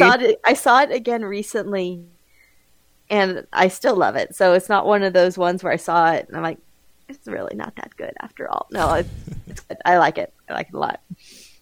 The Amityville series is really interesting after a while. They were really reaching, and they broke out of the Long Island area, and they just started like breaking off pieces of the house, like a clock or something. And now the clock or the lamp or whatever was given to somebody else, maybe on the West Coast, and now they're having issues. Mm-hmm. So they were really, really reaching, trying to keep the Amityville name alive after a while, and they made so many. I was going to say, there's a lot of those. So many. And these were all regular movies before they went indie. Over the last 10 years, they've made so many indie Amityville movies, but they've made so many movies that were mainstream back then. It was crazy. Totally. How about some epic lines? This is going to be totally epic. Ooh, guys, this is so hard. I did narrow it down to just a couple, but I had so many lines written down at first. Like, I literally had to like dial it back a little bit because like I was pausing frequently. Just in the first scene with Captain Spaulding, I was like, pause, and I was like, I gotta be more selective about the quotes I'm writing down right now. Anyway, I didn't have quite 2 pages, but I'm gonna give you a couple. Okay, well, I do really like, there is one point down in the, like, underground world where, like, Denise is kind of, like, figuring out what's going on, and Jerry, is that his name?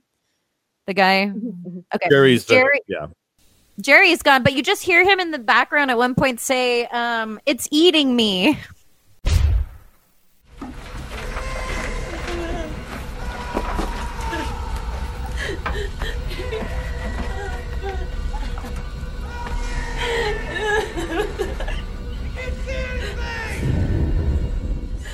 Oh. And I'm like, I love that. But I think and then I also really like in the beginning, Bill is talking to Spaulding about the book that they're doing. And he says, why would anybody want to read? Why would anybody be interested in that or whatever? And he's like, you'd be surprised. And Captain Spaulding says, son, look around. Would I be surprised? Who the hell want to read about all this horse shit anyway? You'd be surprised. Son, look around. Would I be surprised?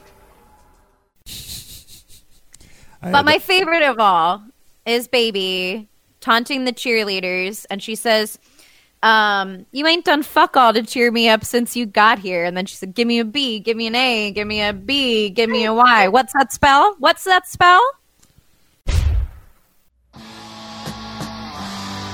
You're gonna miss a good show tonight. That's your tough luck. I thought you kids were all about team spirit. I mean, you ain't done fuck all to cheer me up since you got here. Give me a B. Give me an A. Give me a B. Give me a Y. What's that spell? What's that spell? What's that spell? Baby. You're damn right. That's my favorite. So good. How about you, Jesse? Well, I'm going to be a sneaky little producer and just say that what you listeners heard in the very beginning is one of my epic lines, and we'll just leave it at that. My favorite is probably just because it was well executed. Oh, I'm sorry, I have two more. So they're both great in their own way, but completely different tones. So I'll do the more serious one just because I just want to get out of the way. And it was very well executed. So it was an Otis scene when they're gathered around the dinner table, and Jerry is a character that has no ability to read a room and has no ability. He's such Jerry. Like he's like kind of being. He's starting his own fires basically, like with this movie. Like a lot of the shit that happens to them, like, is his fault basically. Oh yeah. And I would actually go as far as to say that if Jerry weren't on that road trip, they would be fine. But but that being said, his obsession with this lore about Dr. Satan has got him asking a lot of probing questions to people who might be in the know about it, and they're around the table, and he keeps asking like, well, it's got to be real, at least to some extent, or whatever, and they're, and they keep deflecting it because it's like, just stop asking this question, and he's like, no, and like Grandpa's even like telling him like, maybe let's move on, kind of thing, and he goes, and he's just like, no, I really want to know, and because Otis goes like, best you leave here while your head is still filled with kitty cats and puppy dogs, and Jerry's like, well, I really would like to know, and Grandpa's like, hey, he says he wants to know, like after he's clearly gonna lose this battle. Grandpa's just like, enlighten him, and so then Otis goes, well, I bet you'd stick your head in a fire if I said you could see hell. Now, I don't know who told you your fairy fables about Dr. Satan. We heard it from Captain Spaulding up the road again. That old bitch hog don't know shit. He tells his cute little tattletale sellers junk. He don't sell no Yankee boys no truth. Yeah, but I mean, something happened, right? I mean, it had to be based on some real incident. What are you, Jimmy Olsen, cub reporter for the Daily Asshole? Grandpa, watch your language. I don't think you really need to know. Better you leave here with your head still full of kitty cats and puppy dogs. Well, I really would like to know. Hey, he'd really like to know. Enlighten him! Well, I bet you'd stick your head in the fire if I told you could see hell. Meanwhile, you're too stupid to realize you got a demon sticking out your ass singing, Holy Miss Molly, got me alive! I love that line because it's kind of a go fuck yourself line, but it also makes a point that it's like the lore is kind of what keeps them allowed to, well, not allowed, but allows them to get away with all of the horrendous things they've been doing, is that you could chalk it up to this mysterious lore, and when you have some wise ass just asking all these questions, that it's almost just like he's just like, there is no lore, dude, we're psychopaths, like that's what it is. So but my other favorite line, totally different tone, totally funny, and just a great bonding line for like people who don't know each other, was when, again, Rainn Wilson is talking to Spaulding, and he was taking notes on the his amusement park gas station, Angus goes, so how long have you been running this place? He's like, well, how long's a piece of string? And he's like, too damn long. Excuse me, sir?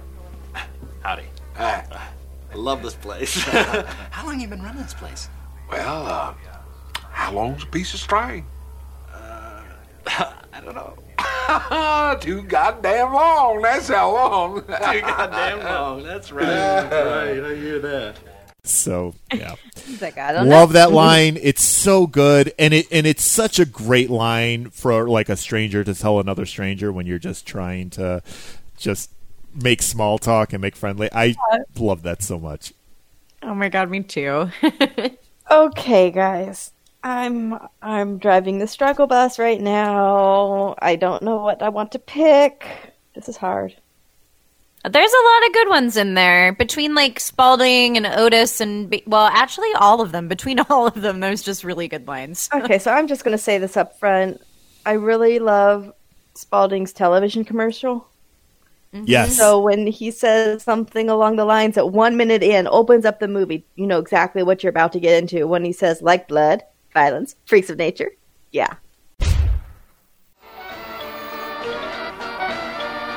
Howdy, folks. Like blood, violence, freaks of nature? Well, then come on down to Captain Spaulding's Museum of Monsters and Madmen. That's awesome, and it's a great way to start any movie. Oh, yeah. Right?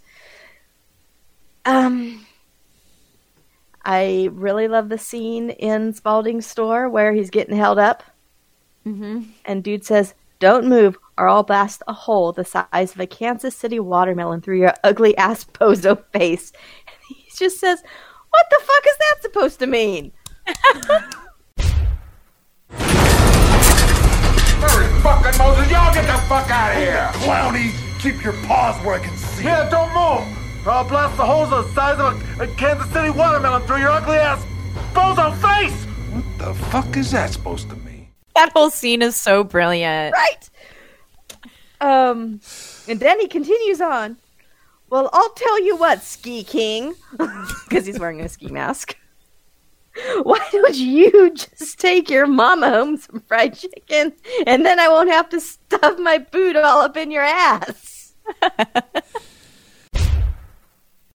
You miserable motherfucker. I ought to jump over this counter and bash your fucking balls in.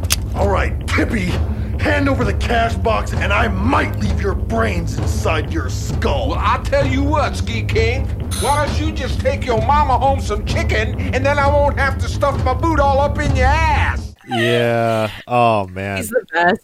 that posturing standoff was so delightful because I'm like, dude, you have a gun and he's winning. Like, I don't know how this is happening, but that was awesome. It's like you have the advantage. Two of you have guns and you are losing this encounter. Uh-huh. Yeah, it's like that clown punked your guys' asses like big time. This has nothing to do with the movie, and I don't even like the line that much, but because we're the dolls of horror, I have to mention it. I probably have it written down because I thought of you, but go for it. When Baby is taking them home for the first time. Yep. And she says, these are all my dolls. I literally wrote Summer. That's my girl. Yeah. She's like, I used to like to chop their heads off and their arms and stick them up on the wall.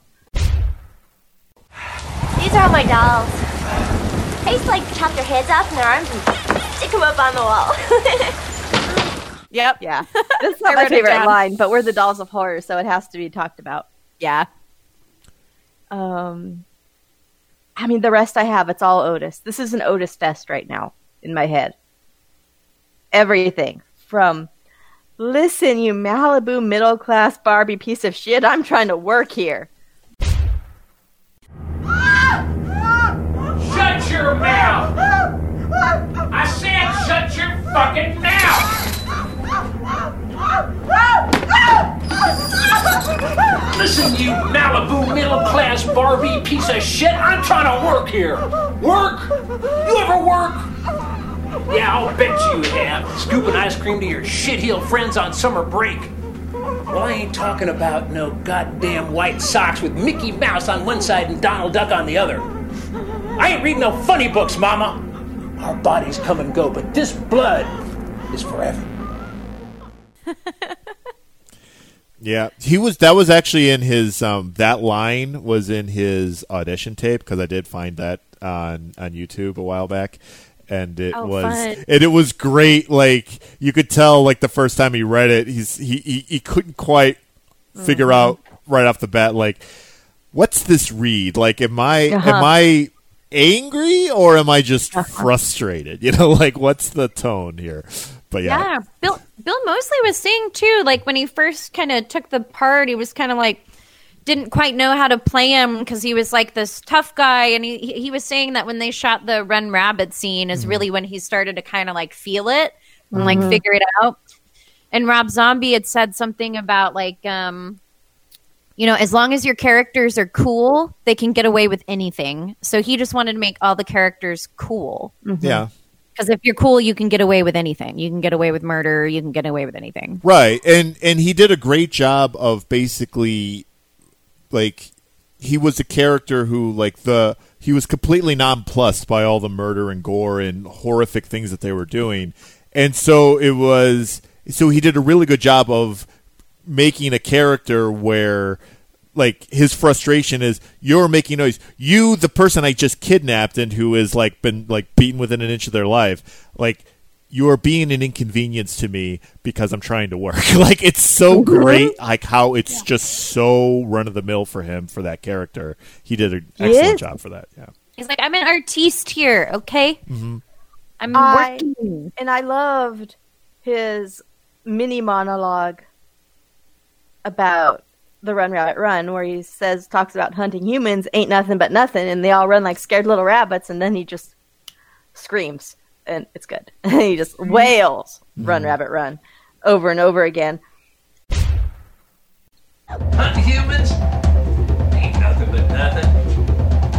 They all run like scared little rabbits. Run, rabbit, run. Run, rabbit. Run, rabbit. Run, rabbit. Run, rabbit, run. Run, rabbit. My winner for Epic Line, it's an entire Otis monologue. Okay. At about, 21 minutes in, where he's talking to some of his tied-up victims, giving them a lecture, because apparently that's what they need right now. And this is just part of it, but we'll show you more of it in the clip. You and your sentimental minds are doing me no good. And like Jesse just said, you are inconveniencing me right now. I've brought you here for a reason, but unfortunately you and your sentimental minds are doing me no good. My brain is frozen. How could I, being born of such conventional stock, a rival leader of the rebellion, an escapist from a conformist world destined to find happiness only in that which cannot be explained? I brought you here for a reason. But unfortunately, you and your sentimental minds are doing me no good! My brain is frozen. Locked! I have to break free from this culture of mechanical reproductions and the thick incrustations dying on the surface. Oh, Christ. Fuck it. Like, yeah, it really has you pulled in to the entire scene. And he's like locked. Like, you're like just so engrossed in what he's saying because of his delivery. And he's so intense. He's like, I have to break free. I didn't even write this monologue down. I just wrote in my notes.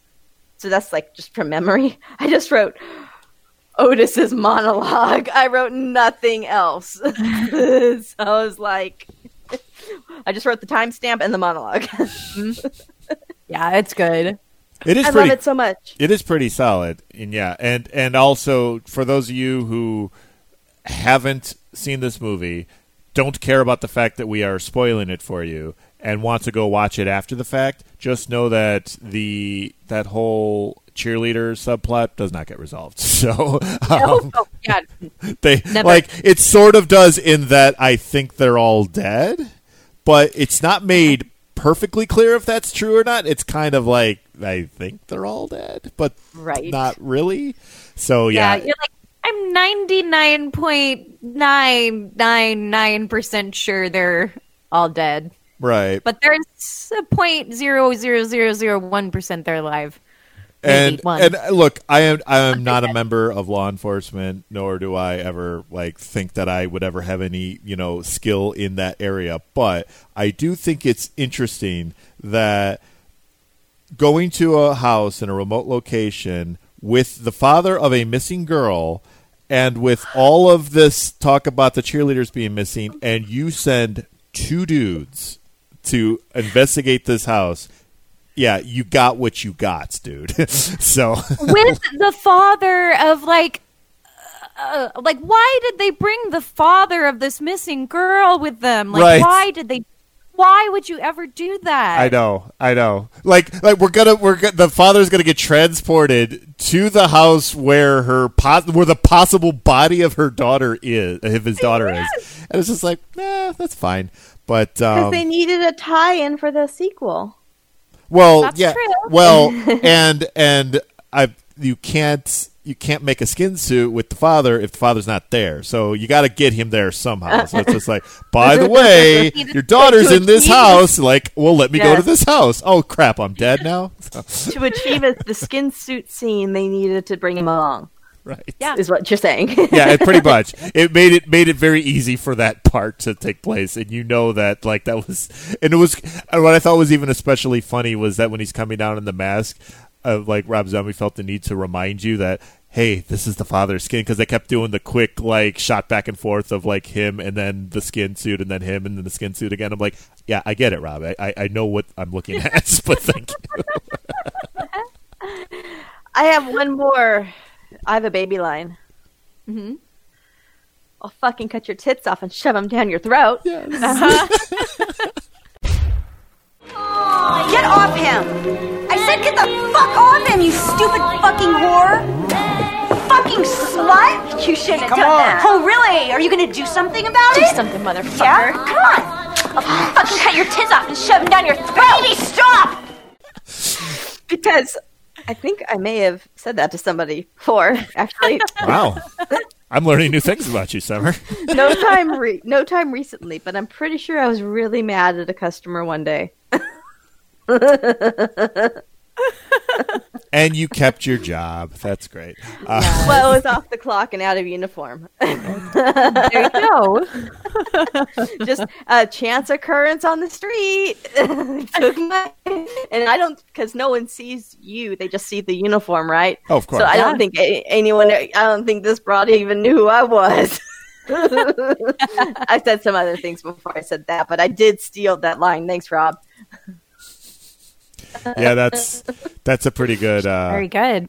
Yeah, real life practical uses here. There's a lot of schoolyard level taunts in this movie, but they kind of work. They're for what the movie is. They work fine. They're perfectly fine. Not just taunts, but just schoolyard level language. We like to get fucked up and do fucked up shit. Right. Mm-hmm. That's not a line that's very naturally yeah, that's true, but you don't say it that definitively. We like to get fucked up and do fucked up shit. We are crazy people. I am wearing pants where my ass is hanging out. I understand. This is a character you're going for. So I get it. But this movie has some of the best quotables ever. Ever. So that's one reason why I learned to love it so much, even though it makes no sense at all. Half of the time, the dialogue is genius. Oh, yeah. Oh, yeah. Really yeah fun. no. I said, especially Otis's dialogue. What? Mm-hmm. Yeah. It's amazing. Amazing. All right. How well has this movie aged? Jamie, I think we talked about this actually in 31. And the fact that it takes place in the past helps it not to age terribly. Totally. Now. It looks like it's the 70s, it was the 2000s. So now being in 2021 right now, it could have been in the 70s or it could have been 5 years ago. Who knows? Yeah. That is one of the biggest advantages of making a movie that's set in the past for that question is if it aged well, it's like, well, we're already antiquating the setting. So it's basically how well did we capture the setting as well as we knew it at the time, which was at the time, 25 years ago, like 25 years in the past. And I think they did quite well. I mean, they weren't really shoving. Sometimes Rob Zombie likes to shove the 70s in your face with some of the stuff. Yeah. He didn't really do that in this movie. It just anything that just happened to be a 70s thing was just a byproduct of the scene. It just felt natural. Like, yeah, this is a house in the 70s, and this is some of the shit you'd see. And that's fine. And definitely 70s fashion. These are some of the cars you'd see. These are what people wore. And that's fine. And I thought his restraint in not being so disco and bell bottoms and he wasn't doing that, and I appreciated that more so because it was more natural. So my answer to that question is it aged rather well because this movie could have come out yesterday and it still wouldn't feel dated really. Yeah, true. And it has a good look to it. It has a good look. So yeah, it ages really, really well. Agreed. Okay, the twist is basically that she escapes to Captain Spaulding to find out he's in on it. Yep. I don't know how I feel about it. That's a great final scene though. You're like, oh. You're like, oh boy. She fought. She really fucking fought for her life. And then you're like, you kind of have it in the back of your head that no, that can't be it. This doesn't have a happy ending. Come on. Yeah. It can't. Right? Yeah. It's good. And based on the way, and now this obviously could have just been, a character within the character, but in the scene when they were at the dinner table before all the shit went down, Otis talks very poorly of Captain Spaulding when they reference him, and so that could just be him just doing that for leading them into a false sense of security or whatever.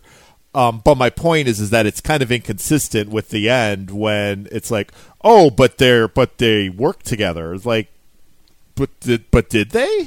Was that all a ruse? Because it has to be for that last part to make sense, and that's why I have issue with it. Is that it seemed like Captain Spaulding was just cashing in, the movie up until that point, up until the very end, was your takeaway of the characters was the Captain Spaulding was like, look. Shit happened. I happen to live near it. I'm gonna cash in on it.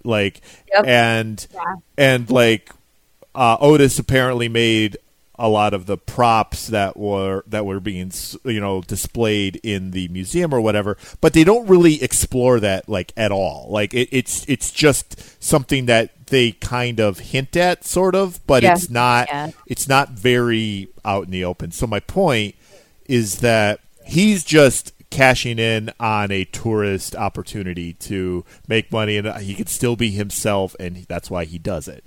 But and it was handed down as in the opening scene. It was originally run by his dad, but then Otis has completely different motives where it's I'm a psychopath and I'm killing people and I'm making crazy trophies out of them and stuff. So it's a weird relationship that they have where.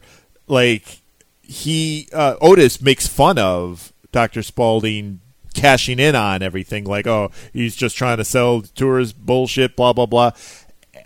But yet he makes the stuff for him, and they work together. So it's just so that's why I have a problem with that last scene. I have no problem with there being a twist ending and him, Captain Spaulding, being secretly evil. It just... I was like, what? When I saw the end, and I just had more questions, unfortunately, when it ended. Well, knowing what we know now with Devil's Rejects, they were consistent with that relationship in which Otis and Spaulding were constantly at each other's throats and baiting each other throughout the entire movie. Yeah, even though they're working together and they have a common goal, to get away, and we're about to get caught. They're still fighting. So I was like, they're consistent. They don't really get along, but there's a greater good. I saw The Devil's Rejects only one time. I didn't like it as much as House of a Thousand Corpses, only because it's totally fine, but it's more of a like a country thriller as opposed to a actual horror movie. Yeah. Oh, I like The Devil's Rejects way better than House of a Thousand Corpses, but it's not a horror movie. Yeah. Yeah, it's a psychological thriller more than it's a horror movie. I don't even know if I would call it a thriller. I might call it a drama or a little action. It's so. There's a few tense different. moments in it, but there's tense moments, but it's so different. Very. But I like it because you learned much more about the characters, and I think I like the story better too.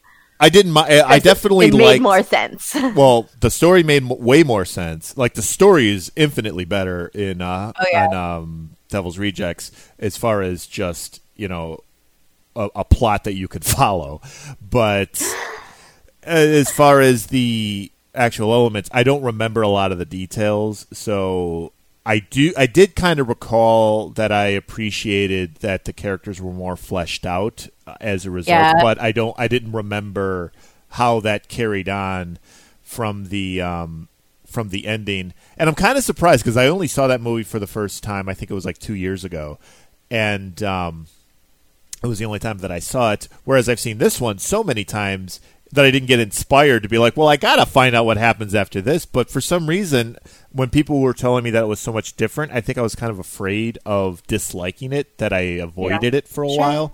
And then finally I was like, well, it's just a movie. At the end of the day, if I don't like it, I don't like it. And I just watched it, and it turned out to be pretty good, but I understood why people said that. So this very long-winded way of me saying I did not remember that they had covered that in the other movie. And see how that only took like 10 seconds, or as opposed to I talked for about 8 hours just a minute ago. Anyway. Yeah, watch it again. My advice is watch it again. Watch them back to back.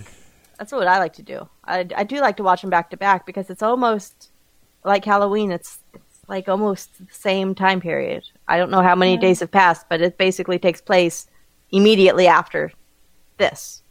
So, I saw Devil's Rejects in the theater, and I liked it a lot. And I didn't go to the theater to watch it intentionally, and I didn't know what I was watching at all. I did not know it was a sequel until I saw the credits. It was on a date. We went to the theater. He picked a movie, and we went to the movie. It was very hot outside, and we just wanted some air conditioning. Sure. What happened. It was Bakersfield. It was hot. So we went to the theater, saw the movie, and then I said to myself within the first few frames, this has a very, inside my head, House of a Thousand Corpses, Texas Chainsaw Massacre feel. Because the remake of Texas Chainsaw had already come out. Mm-hmm. So I said, this feels just like that. So you pretty much nailed it there. Wow. Yeah. And then I saw Tiny, and I'm like, like, wait a minute. And then I saw, Otis and Baby and Captain Spaulding, and I went, wait a second.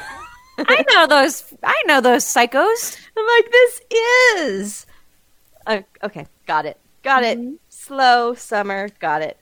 And yeah, but we definitely prefer that one to House of a Thousand Corpses, and that's one of the rare times you'll hear me say that about any sort of sequel. But yes. Okay. Pacing on this movie. I mean, I think it's good. Mm-hmm. Yeah. Yeah. There are very few lulls at all, if there are even any. So. And when there is a lull in action or gore or whatever, they fill it with comedy. They do. To keep you intrigued and interested. Exactly. So it moved along at I feel like just the right pace. It was like the right length for a movie. Yeah, good stuff. Yeah. I was just gonna say it was a little in the beginning. It it kind of starts off the teeniest bit slow when they're waiting for the car to get fixed. But the only real slow moment is there's only two real slow moments that I can think off the top of my head: the dinner scene before they do the show, and then when they're doing the ceremony. When they're about to kill them as rabbits or whatever, that kind of took a while to like play out. When it was like you get the point like very early on, but it takes forever for it to finish. But otherwise, it was paced very well.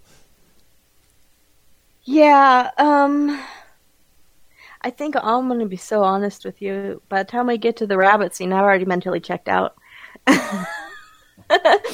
Because I really paid attention this time watching it for my notes, and I was like, there were a lot of things I've never seen before, and I've seen this movie a lot. Mm-hmm. Yeah. So I think by the time I get to that madness, I've already mentally like checked out of the whole thing. Well, fair enough. Just because it's like I saw so many things I've never seen before, and I've seen this movie a lot. So how come I miss this in my 40 or 50 times previously viewing this movie? Every time. What's wrong with me? Okay, scary rating? I mean, stranger danger, guys. I would say this movie does have a scariness. Like, I didn't, for the longest time, I did not find this movie scary, but that's mainly because I've seen it so many times. But I'd say the first time I saw it, there were some pretty tense, parts. I would say it's like medium scary. Like, like if you have no idea what you're about to get into, it can definitely catch you off guard. Yeah. But if you know Rob Zombie and you know how he loves like gratuitousness sometimes with some of his gore and stuff like that. If you have a little bit of a preparedness to it, then it's probably fine. But it can definitely catch you off guard. You're like, oh shit! Like I don't. There are parts where you will feel uneasy. He does a very good job of making you feel uncomfortable like the whole movie. Yeah, there is one scene in particular I was thought was pretty tense, and it's when they're leaving in the car, right? Mm-hmm. And then they have to, Bill has to get out of the car to open this gate. That scene I thought was actually fairly scary because the people in the car are watching this happen. There's all the scarecrow kind of things there, and you know that it's not good. Mm-hmm. And just like the girls in the back seat kind of seeing this unfold, and the friend Jerry trying to get out and do something to help Bill. Yep. And so I thought that scene was actually pretty tense and scary. I mean, I don't get scared very easily, but yeah, that one was kind of scary. And that's like real life scary because there are real life psychos out there. Mm-hmm. Yes. And it's that fear of not knowing what to do, and your friends are, the people you love are getting attacked, and you know that things are not going well for you. That it's not going to go good, and what do I do, and how do I get out of this, and how do I get my loved ones out of this? We're not going to. That's scary. Yeah. Yeah. The half the group is outside and dead or close to dead, and and then the other two are in the back seat, so they can't even operate the car. And there were a couple times where I watch it and they're they just lock the door and then they just cower in there, and I'm like, what are you doing? But then I think to myself, well, what can they do? The gate never got opened, so it's either go outside and join the two dead people or stay inside and hope that it plays out somewhat favorably, but those are your options. So it's a legitimate dread. They're not playing like a dumb victim of a horror movie. There's nothing for them to do. The gate is locked and the psychopaths are out there. So it's I have no choice. I have to just stay in here. And your boyfriends are dead or almost captured. Your boyfriends are captured. And all you have is yourself and your friend, with you. And so you literally got two psychos banging on the doors and about to break the windows and fucking pull you out of the car. That's scary. Yeah. Agreed. Yep. So that part's scary. So yeah. Overall movie rating? I will say, I think I'm going to give this one a 7. I really do enjoy this movie. It's not like one of my favorites, but it's been a while since I've rewatched it, and I loved rewatching it. So I'm going to give it a 7. Maybe a 7.5. A 7 and a corpse. A 7 and 1,000 corpses. I think 7 is the perfect score to give this movie because it's you're watching the movie because you want to have a fun horror movie experience.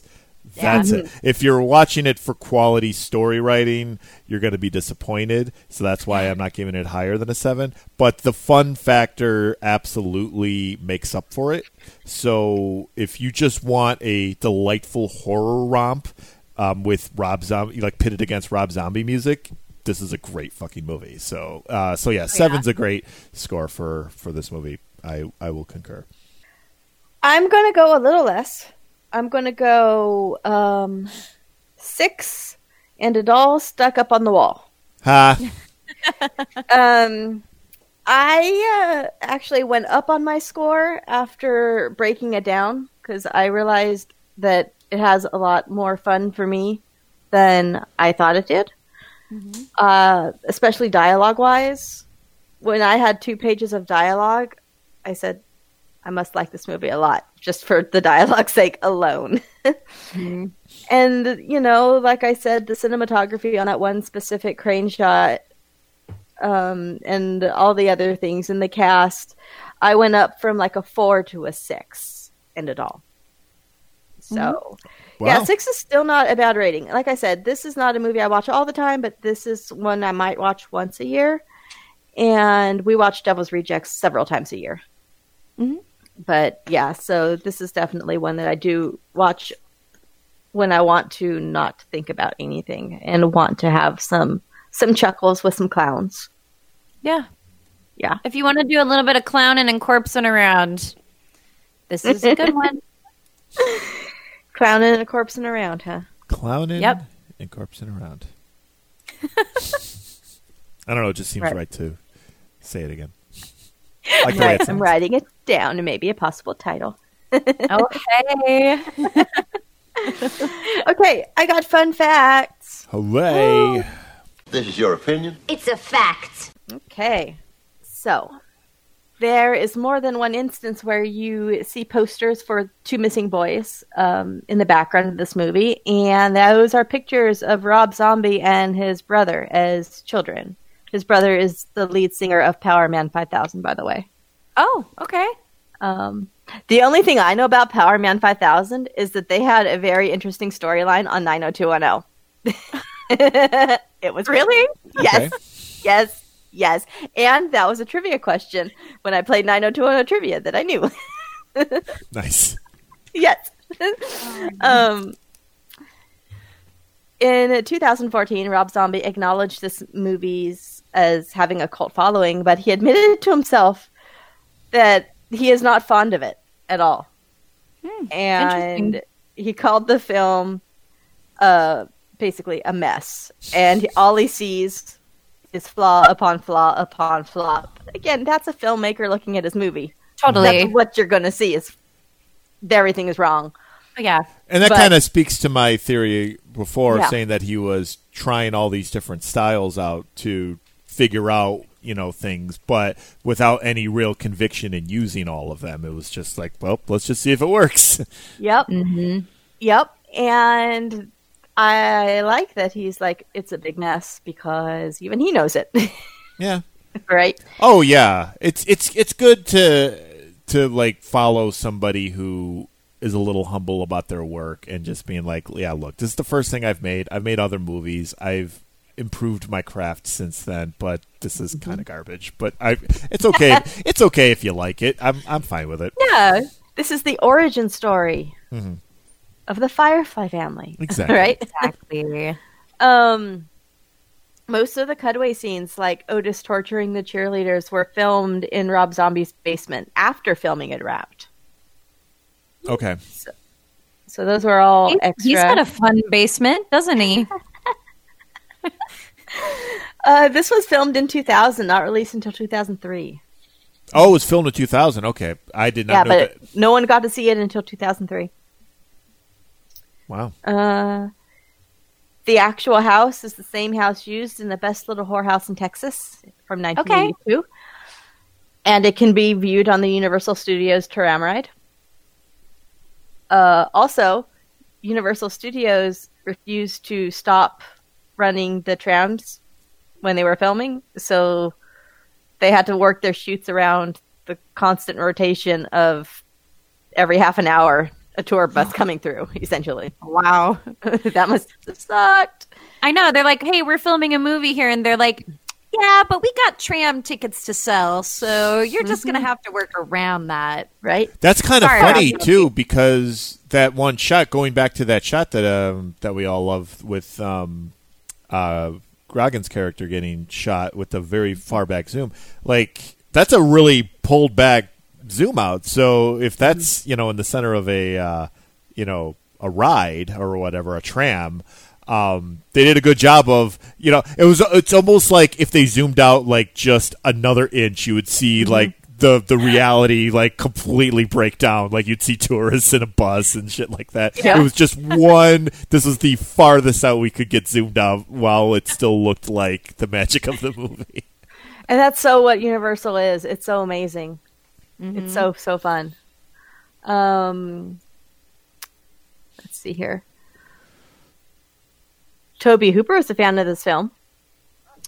Again, there's like the Texas Chainsaw Massacre homage is pretty like evident to me. Yes, and as a result of this film, he offered Sherry Moon Zombie the role in The Toolbox Murders from 2004, and we talked about that film. I like it a lot. We talked about that one when we did our 31 episode. The man who reads the news about the missing cheerleaders is Bill Moseley. Oh, okay. Okay. You mean in that really cheap news set? Yep. The 7:00 news. I didn't really even notice that. That's awesome. I totally have to look for that now because I know exactly what you're talking about. Yeah. A scene that was cut in the robbery scene in the beginning, and the scene that's cut is when Spaulding presses a panic button to alert Ravelli of trouble, and so that's why he like spontaneously bursts in to save the day. They cut the entire scene where he was alerted to it. So they did explain it. I'm surprised they cut that out because how long does it take to shoot somebody like a reaction shot of him pushing a button? Unless he thought that maybe it made it less like horror-y if it wasn't just spontaneous out of nowhere or whatever. But I always wondered that. I'm like, how did the guy know like now's the time to come in and win the moment? Right. Oh, there's trouble out there. Right. Yeah. As Harrison Young's character looks out the window at the children trick-or-treating, you can see the house used in the original Munsters. Oh, nice. And they've watched the Munsters. Grandpa and Otis watched the Munsters at one point. Yes, and his house was used for Leave It to Beaver.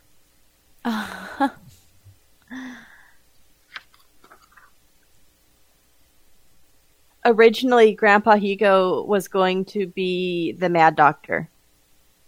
Oh, really? Okay. That was going to be a plot twist. I'm kind of glad that they didn't go with that, even though at the same time they didn't really answer the question, like who is Dr. Satan? They really did not. Just that. All they confirmed was that he's real and alive, which is cool, but you don't know anything else. Like, how is he kept alive? How long ago was he? Really? Is he like? Yeah, it's like what? All right. Hey, all right. He's underground. He's there. There's zombies. It's a thing. And I don't know if you. This is a slight subject change, but I don't know if you have this in your fun facts. But I did appreciate Rob Zombie's style of using the presentation of the movie as a meta presentation with like the Wolfman or whatever he was called. The character in the Wolfenstein, Dr. Wolfenstein. It's like not Wolfman, Dr. Wolfenstein. And that's copyrighted Wolfman. So no. Right. But yeah, no, the Dr. Wolfenstein character, we were just talking about it a few weeks ago. It was very similar to the whole Son of Svengoolie character. Mm-hmm. The same thing, where he was just this kooky character on a TV set that would introduce you to a movie. And the fact that he did that for this movie it has nothing else to do with the movie whatsoever. It's just there, and it's great. Yep. I love that that's there. Yep. Yeah. Sid Haig wasn't the first choice, or rather, he beat out 2 other people for this role that almost could have gotten it, and that was John Polito and Red West. I am so relieved that they got Sid. Well, considering what a performance he did, absolutely. Oh yeah, and I believe it revived his career and gave him an entirely new fan base. I was going to say a whole new audience that had probably didn't even know Sid Haig before this. Yes, because guess what? In love with him after and that. A much more loyal audience, because guess what? When he died, the only people I heard talking about it were the horror people. Mm-hmm. And even though my husband was like, no, he had much more of a following in this. And I'm like, not anymore. I don't think so. Because I'm not hearing anyone mention these movies. I'm only hearing horror projects. Mm-hmm. And not just the Rob Zombie stuff, but I'm only hearing them talk about the horror stuff. He definitely hooked me into I'm definitely finishing this movie from that intro. I went into it a little hesitant because I'm like, I don't know if this, maybe Rob Zombie has no idea how to make a movie. I had no idea, but I wanted to give it a shot, and I'm like, but I'm going to be a little cautious because maybe this is going to be terrible, and we'll find out. But that opening, when said intros ended. And then it just kind of like his whole the mystique kind of peels away, and I absolutely love that when the characters, the traveling kids, get to his thing, he doesn't care about the showmanship anymore. That he's just wearing a T-shirt with a hot dog on it, and I just love that. That's just like, yeah, no, I only perform when I want to perform, and it's fine. And it just really pulled me in. His just, I don't give a shit about any of you. I'm just here. This is my life. So anyway. And I love in that scene when he comes out to the cops with the hot dog shirt. Whatever thread he made, which I did not write down because I wrote down too many things, was awesome. Before you knew he was talking to cops. Mm-hmm. It's like, listen here. Oh, yes. Yeah. You ring that bell again. Yeah, hi. Exactly. Yeah. Hello. I ain't fired up the bird yet. That's what you've been reading about. Something like that, right? Yeah. He said something like that, yeah. His confidence dealing with the police is quite delightful. It is. Yeah. Especially when an extremely serious delivery of, I want you to think real hard. And he just very sarcastically taps his head. Well, I don't rightly know. It's just so great because it's like, what are you going to do, arrest me for being a smartass? Yeah, so. Right. Well, I got written up several times at my old job for being a smartass. I got written up for being sarcastic at least 3 times. Oh. And then I got written up for when I got called to the back room to receive a write-up. I assumed, because it was pattern. I turned to my coworker Earl, who was very Captain Spaulding-esque in his sarcasm. Well, I guess I'm getting another write-up. I got written up for saying that. Oh my God. Right, it was so bogus. And so that was my AT&T job, yo. Wow. Well, you answered a lot of questions right there. I didn't work for AT&T. We were contracted through another company. So we were contracted to do tech support through a different company. So it's not like AT&T had any control because they're union. So I would have been fine if I worked for AT&T. But I worked for this bogus little company who could do whatever they want. Anyway, moving on. My point is sarcasm can get you in trouble. It can. Even if it's harmless. It's like, yep, because I got in trouble a lot. All right, let's talk. I'm going to bring this up because I brought it up for our Thing episode. Captain Spaulding's revolver is a Colt Lawman MK3. Just like my baby brother Colt. Aw. Right? Let's have some car talk, shall we? Yeah. The cop car was a 67 Chevy Impala. Captain Spaulding's beautiful car was a 59 Cadillac 62 convertible. Rufus drives an International Harvester C-130. And Don Willis's car was a 61 Chevy. Bill's car is a 1963 Rambler Classic 660. And that's all I got for fun facts. Okay. No, that's just as fun as the movie itself. That was just fun. Death. Woo! I'm tired. This was a fun one, though. I'm really excited that we got to do this one, and I wasn't even on my radar until Jesse had mentioned how much he likes this movie, and I was like, oh, well then. There's a few, yeah. I don't. I unfortunately for you listeners, I don't dabble as deeply into the horror genre as the rest of you probably do. It's not to say that I dislike it overall. It's just that I need to be in a very specific mood to watch something scary, and but when I do and I find things that I like, I really latch onto them, and this was one of those movies. So, yeah, we had so much fun. I had a lot of fun watching this one again and thinking about it more deeply than I normally do. Same. Usually it's kind of that movie that I can just kind of put on in the background and catch moments of it and be like, okay, we're at the rabbits, and then okay, we're underground. But this one actually like watching it and making the notes, it gave me like an even deeper appreciation. And that was a very accurate rendition of the plot too. It's like, we're at the rabbits part now. Oh, now we're underground. All right, and there's Dr. Sade. Oh, look, it's over. Zombies. Oh, zombies. It's eating me. Oh God. I could just see just being completely plastered and just getting to that part like, oh, zombies. All right. Yeah. That's a zombie movie now. Cool. At the 1 minute, 28 minute mark, it is a zombie movie. Hey, Jamie, how about we have some con talk right now? Oh, y'all, let's do it. Yeah. So Days of the Dead Atlanta is coming up February 26th. Okay. Yes.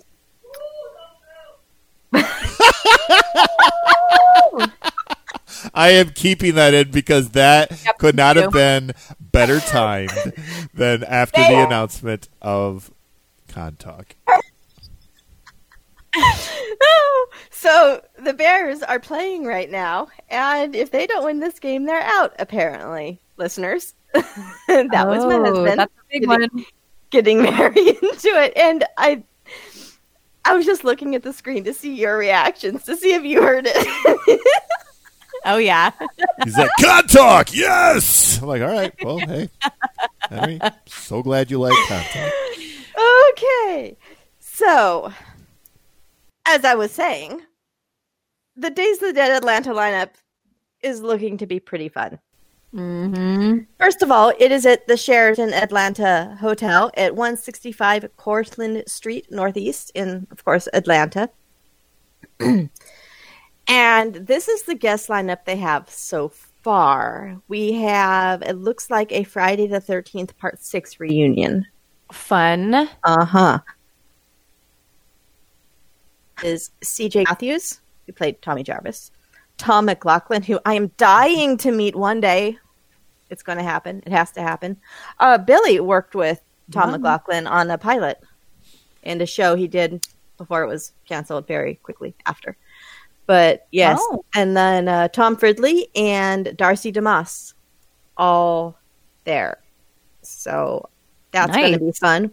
They also have Sam Jones from Flash Gordon and Carrie Henn from Aliens. She played the little girl. Mm-hmm. And Joe Bob Briggs, and he requires no further explanation. So that's who they have so far. Of course, there are going to be more guests added, probably long before this ever comes out. But that's who we got right now, and it's going to be a fun one. So go check it out. Every person they announce, whatever city that it's in, every person that they announce, I'm always like so excited. It's like, oh my God, another really awesome person. Yeah, and they focus really hard on reunions as far as like, oh, this one's a Friday the 13th Part 6 one. Las Vegas, it's looking to be a Nightmare on Elm Street Part 3 reunion. I'm dying over that. That's so cool. It's like one of my favorite nightmare movies. Such a great cast. Yeah, I'm really trying to make it happen. I know. Really Me too. Me too. Bad. So bad. I only want to go if you go though. Same. So we gotta plan this out and communicate and figure it out. I want to go. I have to see if I can. Exactly. The dates for Las Vegas is May 14th through the 16th. Chicago dates are April 9 through the 11th, and Indianapolis, July 16 through July 18. I know you're all like, yeah, that's 6 months away, but never too early to plan ahead. Exactly. Right? So we don't have any guests up for those ones, but it's going to be amazing. So yeah, keep an eye out. It's awesome. Alrighty. It's shout out time. Shout out to Jesse, Alexa, our producer and guest today. This has been so much fun, though. Yes, it has. It has been a lot of fun, and I'm glad. I didn't realize it had been so long since you've been on. Yeah, I know. Well, that's because I'm always here. I'm just not actually on as a guest. So right, it was Cabin in the Woods, right? Mm-hmm. That was the last one I did. I only did 3. So this is not. But you did 3 really close together. They were all like in the summer. Mm-hmm. Yeah, the first one was in June, and then we did Swamp Thing. I think like a month later in July, and then we did Cabin in the Woods in late August. I think was the last time I was on here. So yeah, it was good. It's great because I I look at the way if I'm ever going to talk about a movie that I know, just to appease some minds who might think that I'm, hating on everything that I talk about. And it's not that. It's just that this is how I appreciate movies, is I get very critical of them, and I point out a lot of flaws, because if I can point out all of these flaws and still like the movie, then that speaks more about the experience of seeing the movie, and that it doesn't necessarily always come down to binary ones and zeros of, was this executed correctly? It's like it doesn't necessarily matter more than it matters. Like, did you enjoy the experience? And what I enjoy looking back, how I get to continue appreciating a movie, is being able to find the little hiccups, like that didn't make sense, or that's weird, but still be fine with it overall. Like, I've pointed out all of these things, and yet I still enjoy this movie. So if that makes sense. But yeah, agreed. I mean, that's why I've only given a 10 once. Yeah, like ever, because I'm so freaking critical. And Taylor said that he was actually listening to our Tales from the Crypt episode an hour before we recorded with him for the thing. And he's texting me in live time as he's listening, and he's like, holy shit, you gave it a 10. I felt like, holy shit. Yeah. He knows. He's if I would have known, I would have had like a bottle of champagne ready or something and popped that bottle and been like, oh shit, we got a 10, yo. But it's good stuff. So I mean, I get it. Cabin in the Woods, which is one of the best commentaries on horror movies as we know it. A brilliantly written movie. I still didn't give a 10. And that movie is damn near close to flawless. So the fact that I still didn't give, because I feel like I don't know what 10 feels like, and that's why I feel if I'm even having a doubt as to whether or not I'm going to call it a 10, then it can't be a 10, because I wouldn't have that doubt then. So yeah, right? It means something, but of course it's all subjective. I mean, it's only my rating, so you could feel completely different about it, and you probably do. But it's great to still be able to say, like, okay, well, this is what we have. This is what I enjoyed about it, and these are some of the areas that it wasn't the strongest in. But that's fine. It's still a great experience. Exactly. As we're talking about this right now, not having done homework or break anything down, because it either gets better or it gets worse, as far as my opinion goes. Yeah, I have a few definite 10s in my mental Rolodex here, and 3 of them are Freddy movies. Like, I would give, for me personally, and the only reason I'm saying this now is because this might actually change when I break it down, when we finally do these. And that would be Wes Craven's Nightmares, a 10 for me. Nightmare 3 and Nightmare 4 are both 10s for me. Yeah, okay. Those are all really good. Yeah. And those are all higher than I gave part 1. I think I gave one like a 9.5, something like that. Mm-hmm. So those are all 3s. Candyman is a 10. And off the top of my head right now, those are the only movies I know absolutely 100% a 10 to. Oh, and see, then there's me, and I'm like, I love everything, even the stuff that's not very good. So I'm like, oh, American Werewolf in London is a 10 for me. Yeah. Suspiria is a 10 for me. Evil Dead's a 10 for me. Yeah, I have a lot of them. Frankenhooker is a 10 for me, and that is not a good movie, but I love it. Yeah. You know, Child's Play would probably be a 10 if I really thought about it. And Puppet Master, part 1, is probably going to be a 10. Maybe. I mean, I have to really think hard about those ones. Yeah. But they're at least going to be high. But they may possibly be 10s as well. Mm-hmm. So, yeah, I know I got 10s in me. We haven't done them yet. And, again, that's just me thinking about it right now. I might decide to make it an 8. Yeah. When it finally comes down to it. Right. You never know. Yeah. So, yeah, once I finally break it down, I might go, I actually don't like it that much.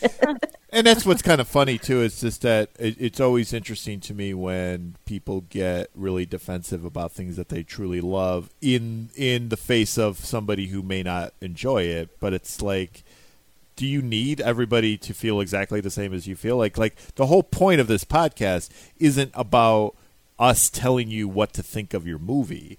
It's just how we experienced it, and then what our takeaway from it was, and that's really all it is. So the numbers at the end of the day, the numbers are all arbitrary. I mean, like because we'll change our minds, several times throughout the year. My favorite movie keeps changing all the time, but. It's just what's in my heart at the time. And at the end of the day, even if I sat at my desk for like 3 hours and I really thought about what my favorite movie is for all the reasons, and I gave you this ridiculously elaborate explanation as to why I love this movie, and got PowerPoint, I got slides, I got all of this shit. At the end of the day, it's still my opinion. And no matter how much convincing I'm going to do of you, you're not going to necessarily change your opinion of it yourself. I mean, I might influence you a little bit, but it's still only important to me. So who cares if we're not all in agreement? You're probably listening to this because you either like hearing us talk, which is weird. No, I'm just kidding. Because you either like hearing us talk, or you like the movie we're talking about, or both. So, and that's it. Like that's the only thing that's bringing us together, and that's what's kind of awesome, is that it's like the common thread is we've all experienced this movie in different ways, and I love the fact that I get to talk about it on rare occasions, and with you guys who, we've been doing these for a long time, and I've only done 4 of them now, but it's great to have it in a bit of a predictable structure, and we can talk about things that like knowing what the questions are going to be before we even start helps in that, and it just makes for a great experience overall. So I'm very happy and always excited when I have the opportunity to actually contribute beyond just saying, hey, what's going on. Well, we love you, and we love having you. And I was very excited, as I was telling Jamie, because this is the first time she's gotten to be here to witness you as a guest. And it was awesome. Like I said, I was like thinking about it, and was like, it's going to be great when it happens. Well, I'm flattered that you actually gave it, solid thought outside of the actual interview itself. So that's good. But it's good, and it's very easy to have energetic opinions with people who also have high energy when they're talking about a movie, because, if this was just a, cookie cutter, what was your favorite kill? And I'm like, well, my favorite kill was, well, thank you. What was your favorite hair? Like, no, like, like if that's how the show's gonna go, that's like maybe I'm not gonna tune into that one. But yeah, no, you're very easy to work with, Jamie, and I mean Summer already knows that she is, so I don't have to go any more beyond just the fact that I wouldn't. Don't be lying. I'm the slave driver. Where's my episode? Oh, she'll kick your door in, man. No, but. No, Summer. Via text, because I don't want to leave the house. Well, before we had a predictable schedule, Summer was kind of in the dark as to when I was going to release them, because I would just release them whenever I released them, and Summer would just wait for that text, and sometimes she wouldn't know, because it's not like I was like keeping her waiting. In theory, it was just that it wasn't the end of the week yet, but it was getting close, and she's like, well, where's the episode? Like, oh, I'm working on it. Like, it'll get there. So but yeah, and I start banging in doors. Right. But now we have right. but now with the structure, and we have the Patreon subscribers who get it a week early, and then we have the free one that comes out the week after that. Like, now we have an actual assembly here, and it and it makes it a bit easier. So, yeah. Yes. And I forgot what I was going to say. So, never mind. Well, I hope that wasn't my fault. No, I guess I'll tell you when I remember. Moving on to our other few shout-outs. We have our podcast shout-out of Saturday Night at the Movies. They just covered Gremlins and Scrooged, and I loved every second of it. Oh, nice. Fun. Yes, both so much of those fun. movies together, the same thing? Well, 2 episodes back to back. Oh, okay. And I listened to them back to back too. So, I mean, Gremlins and Scrooged are both awesome. So nice. Oh, awesome! Well, it was the season, so it was perfect. Mm-hmm. And then we have It's a Horror Podcast. Our men, Wes and Kevin, who we love and adore. Every time I listen to their episodes, I'm just tickled pink. I usually laugh out loud while I'm doing something I shouldn't be laughing out loud doing, like shopping in the grocery store. I'm holding my groceries, and I'll just like bust out in a random belly laugh, and everyone turns and looks at the psycho on aisle 3. See, if I was that person who turned to look at you, though, I would be on to the fun of it, or you'd be like, that's a happy person.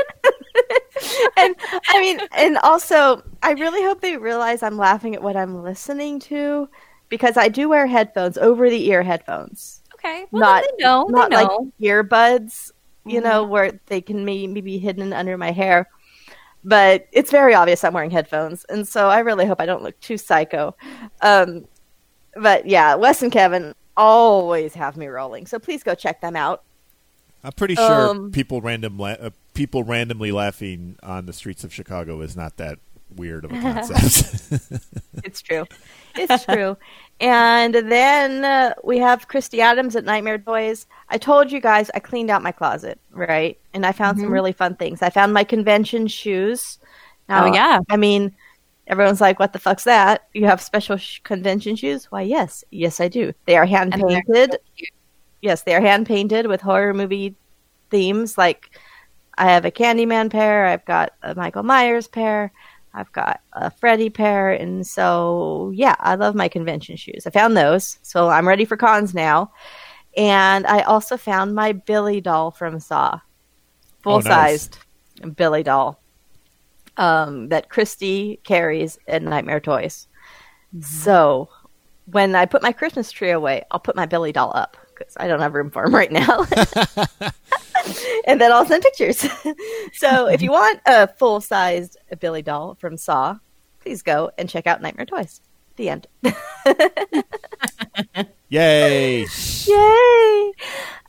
That's all I got. Do you guys have anything?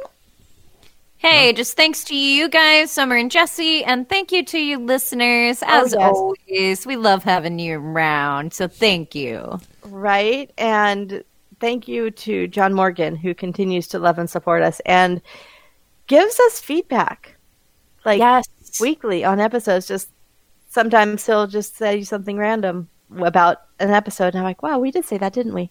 So it's amazing. It helps. It really helps. Yeah.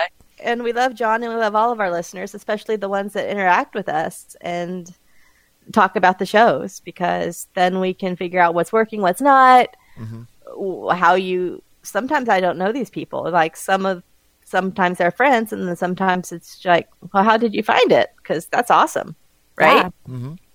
So yeah, it's amazing to talk to the new people and learn more about them. It's great. We do need a name for our listeners, though. Like Jesse was saying, with dollars. So we for need a name. Well, we by the time definitely that this need a name for you people. Sorry, I didn't mean to step over you there. So basically, Summer is referencing a promo that you probably may have heard by the time this episode releases, and I hate to do the meta time thing because that confuses people, but the reason why we're not airing the promo just yet is that I'm alluding to merchandise that needs to get updated. So we are in the process of doing that. It's going to take some time, hopefully not too long, and then when the merchandise is updated, we will then be more thrilled to be like, hey, go buy our merch if you want to support us.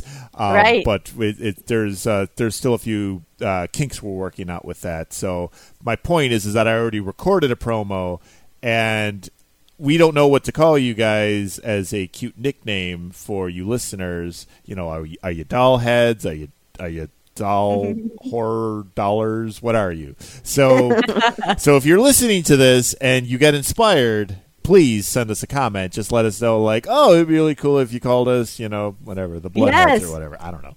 So yes, because Jesse and I were actually talking about that in the beginning of the show a year ago. And we're like, what should we call these people? And we're like, I don't know. We never talked about it again. So we're bringing it up again. Now I really need a name for y'all. Yeah. So let us know. What do you guys want to be called? What do we call you lovely folks here? Yes, exactly. Okay. I think that's all I got. Yeah. You guys got anything else? No, we all it. good? Yeah. Awesome. Well, Jesse, thank you again for hanging out with us. Cannot wait to have you back. It's been amazing. Absolutely. I'm happy to be all back. Right. Okay. So with that, I am Summer. I'm Jamie. And I'm Jesse.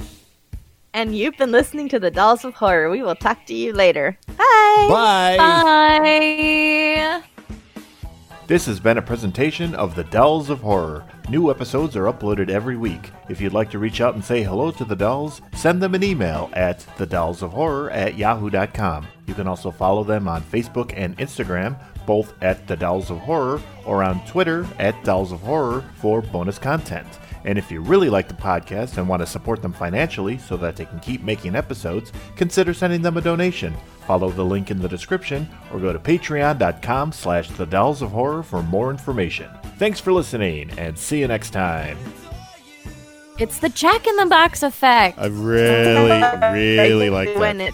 We're gonna make that that phrase famous. Totally. We're gonna the Jack in the Box effect. Yes. You can't make a skin suit with the father if the father's not there. So you got to get him there somehow. So it's just like, by the way, your daughter's in this house. Like, well, let me go to this house. Oh crap, I'm dead now. No, there's zombies that live under the water too. Just so you know. Yep. By the way. As if things couldn't be any more worse for these people. Zombies. Got zombies down there. They're waiting to eat ya. So Days of the Dead Atlanta is coming up February 26th. Okay. Yes.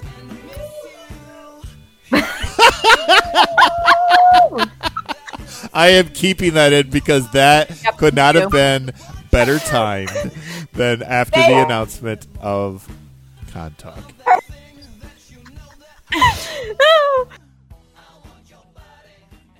It's going to be a party. Whoop, whoop.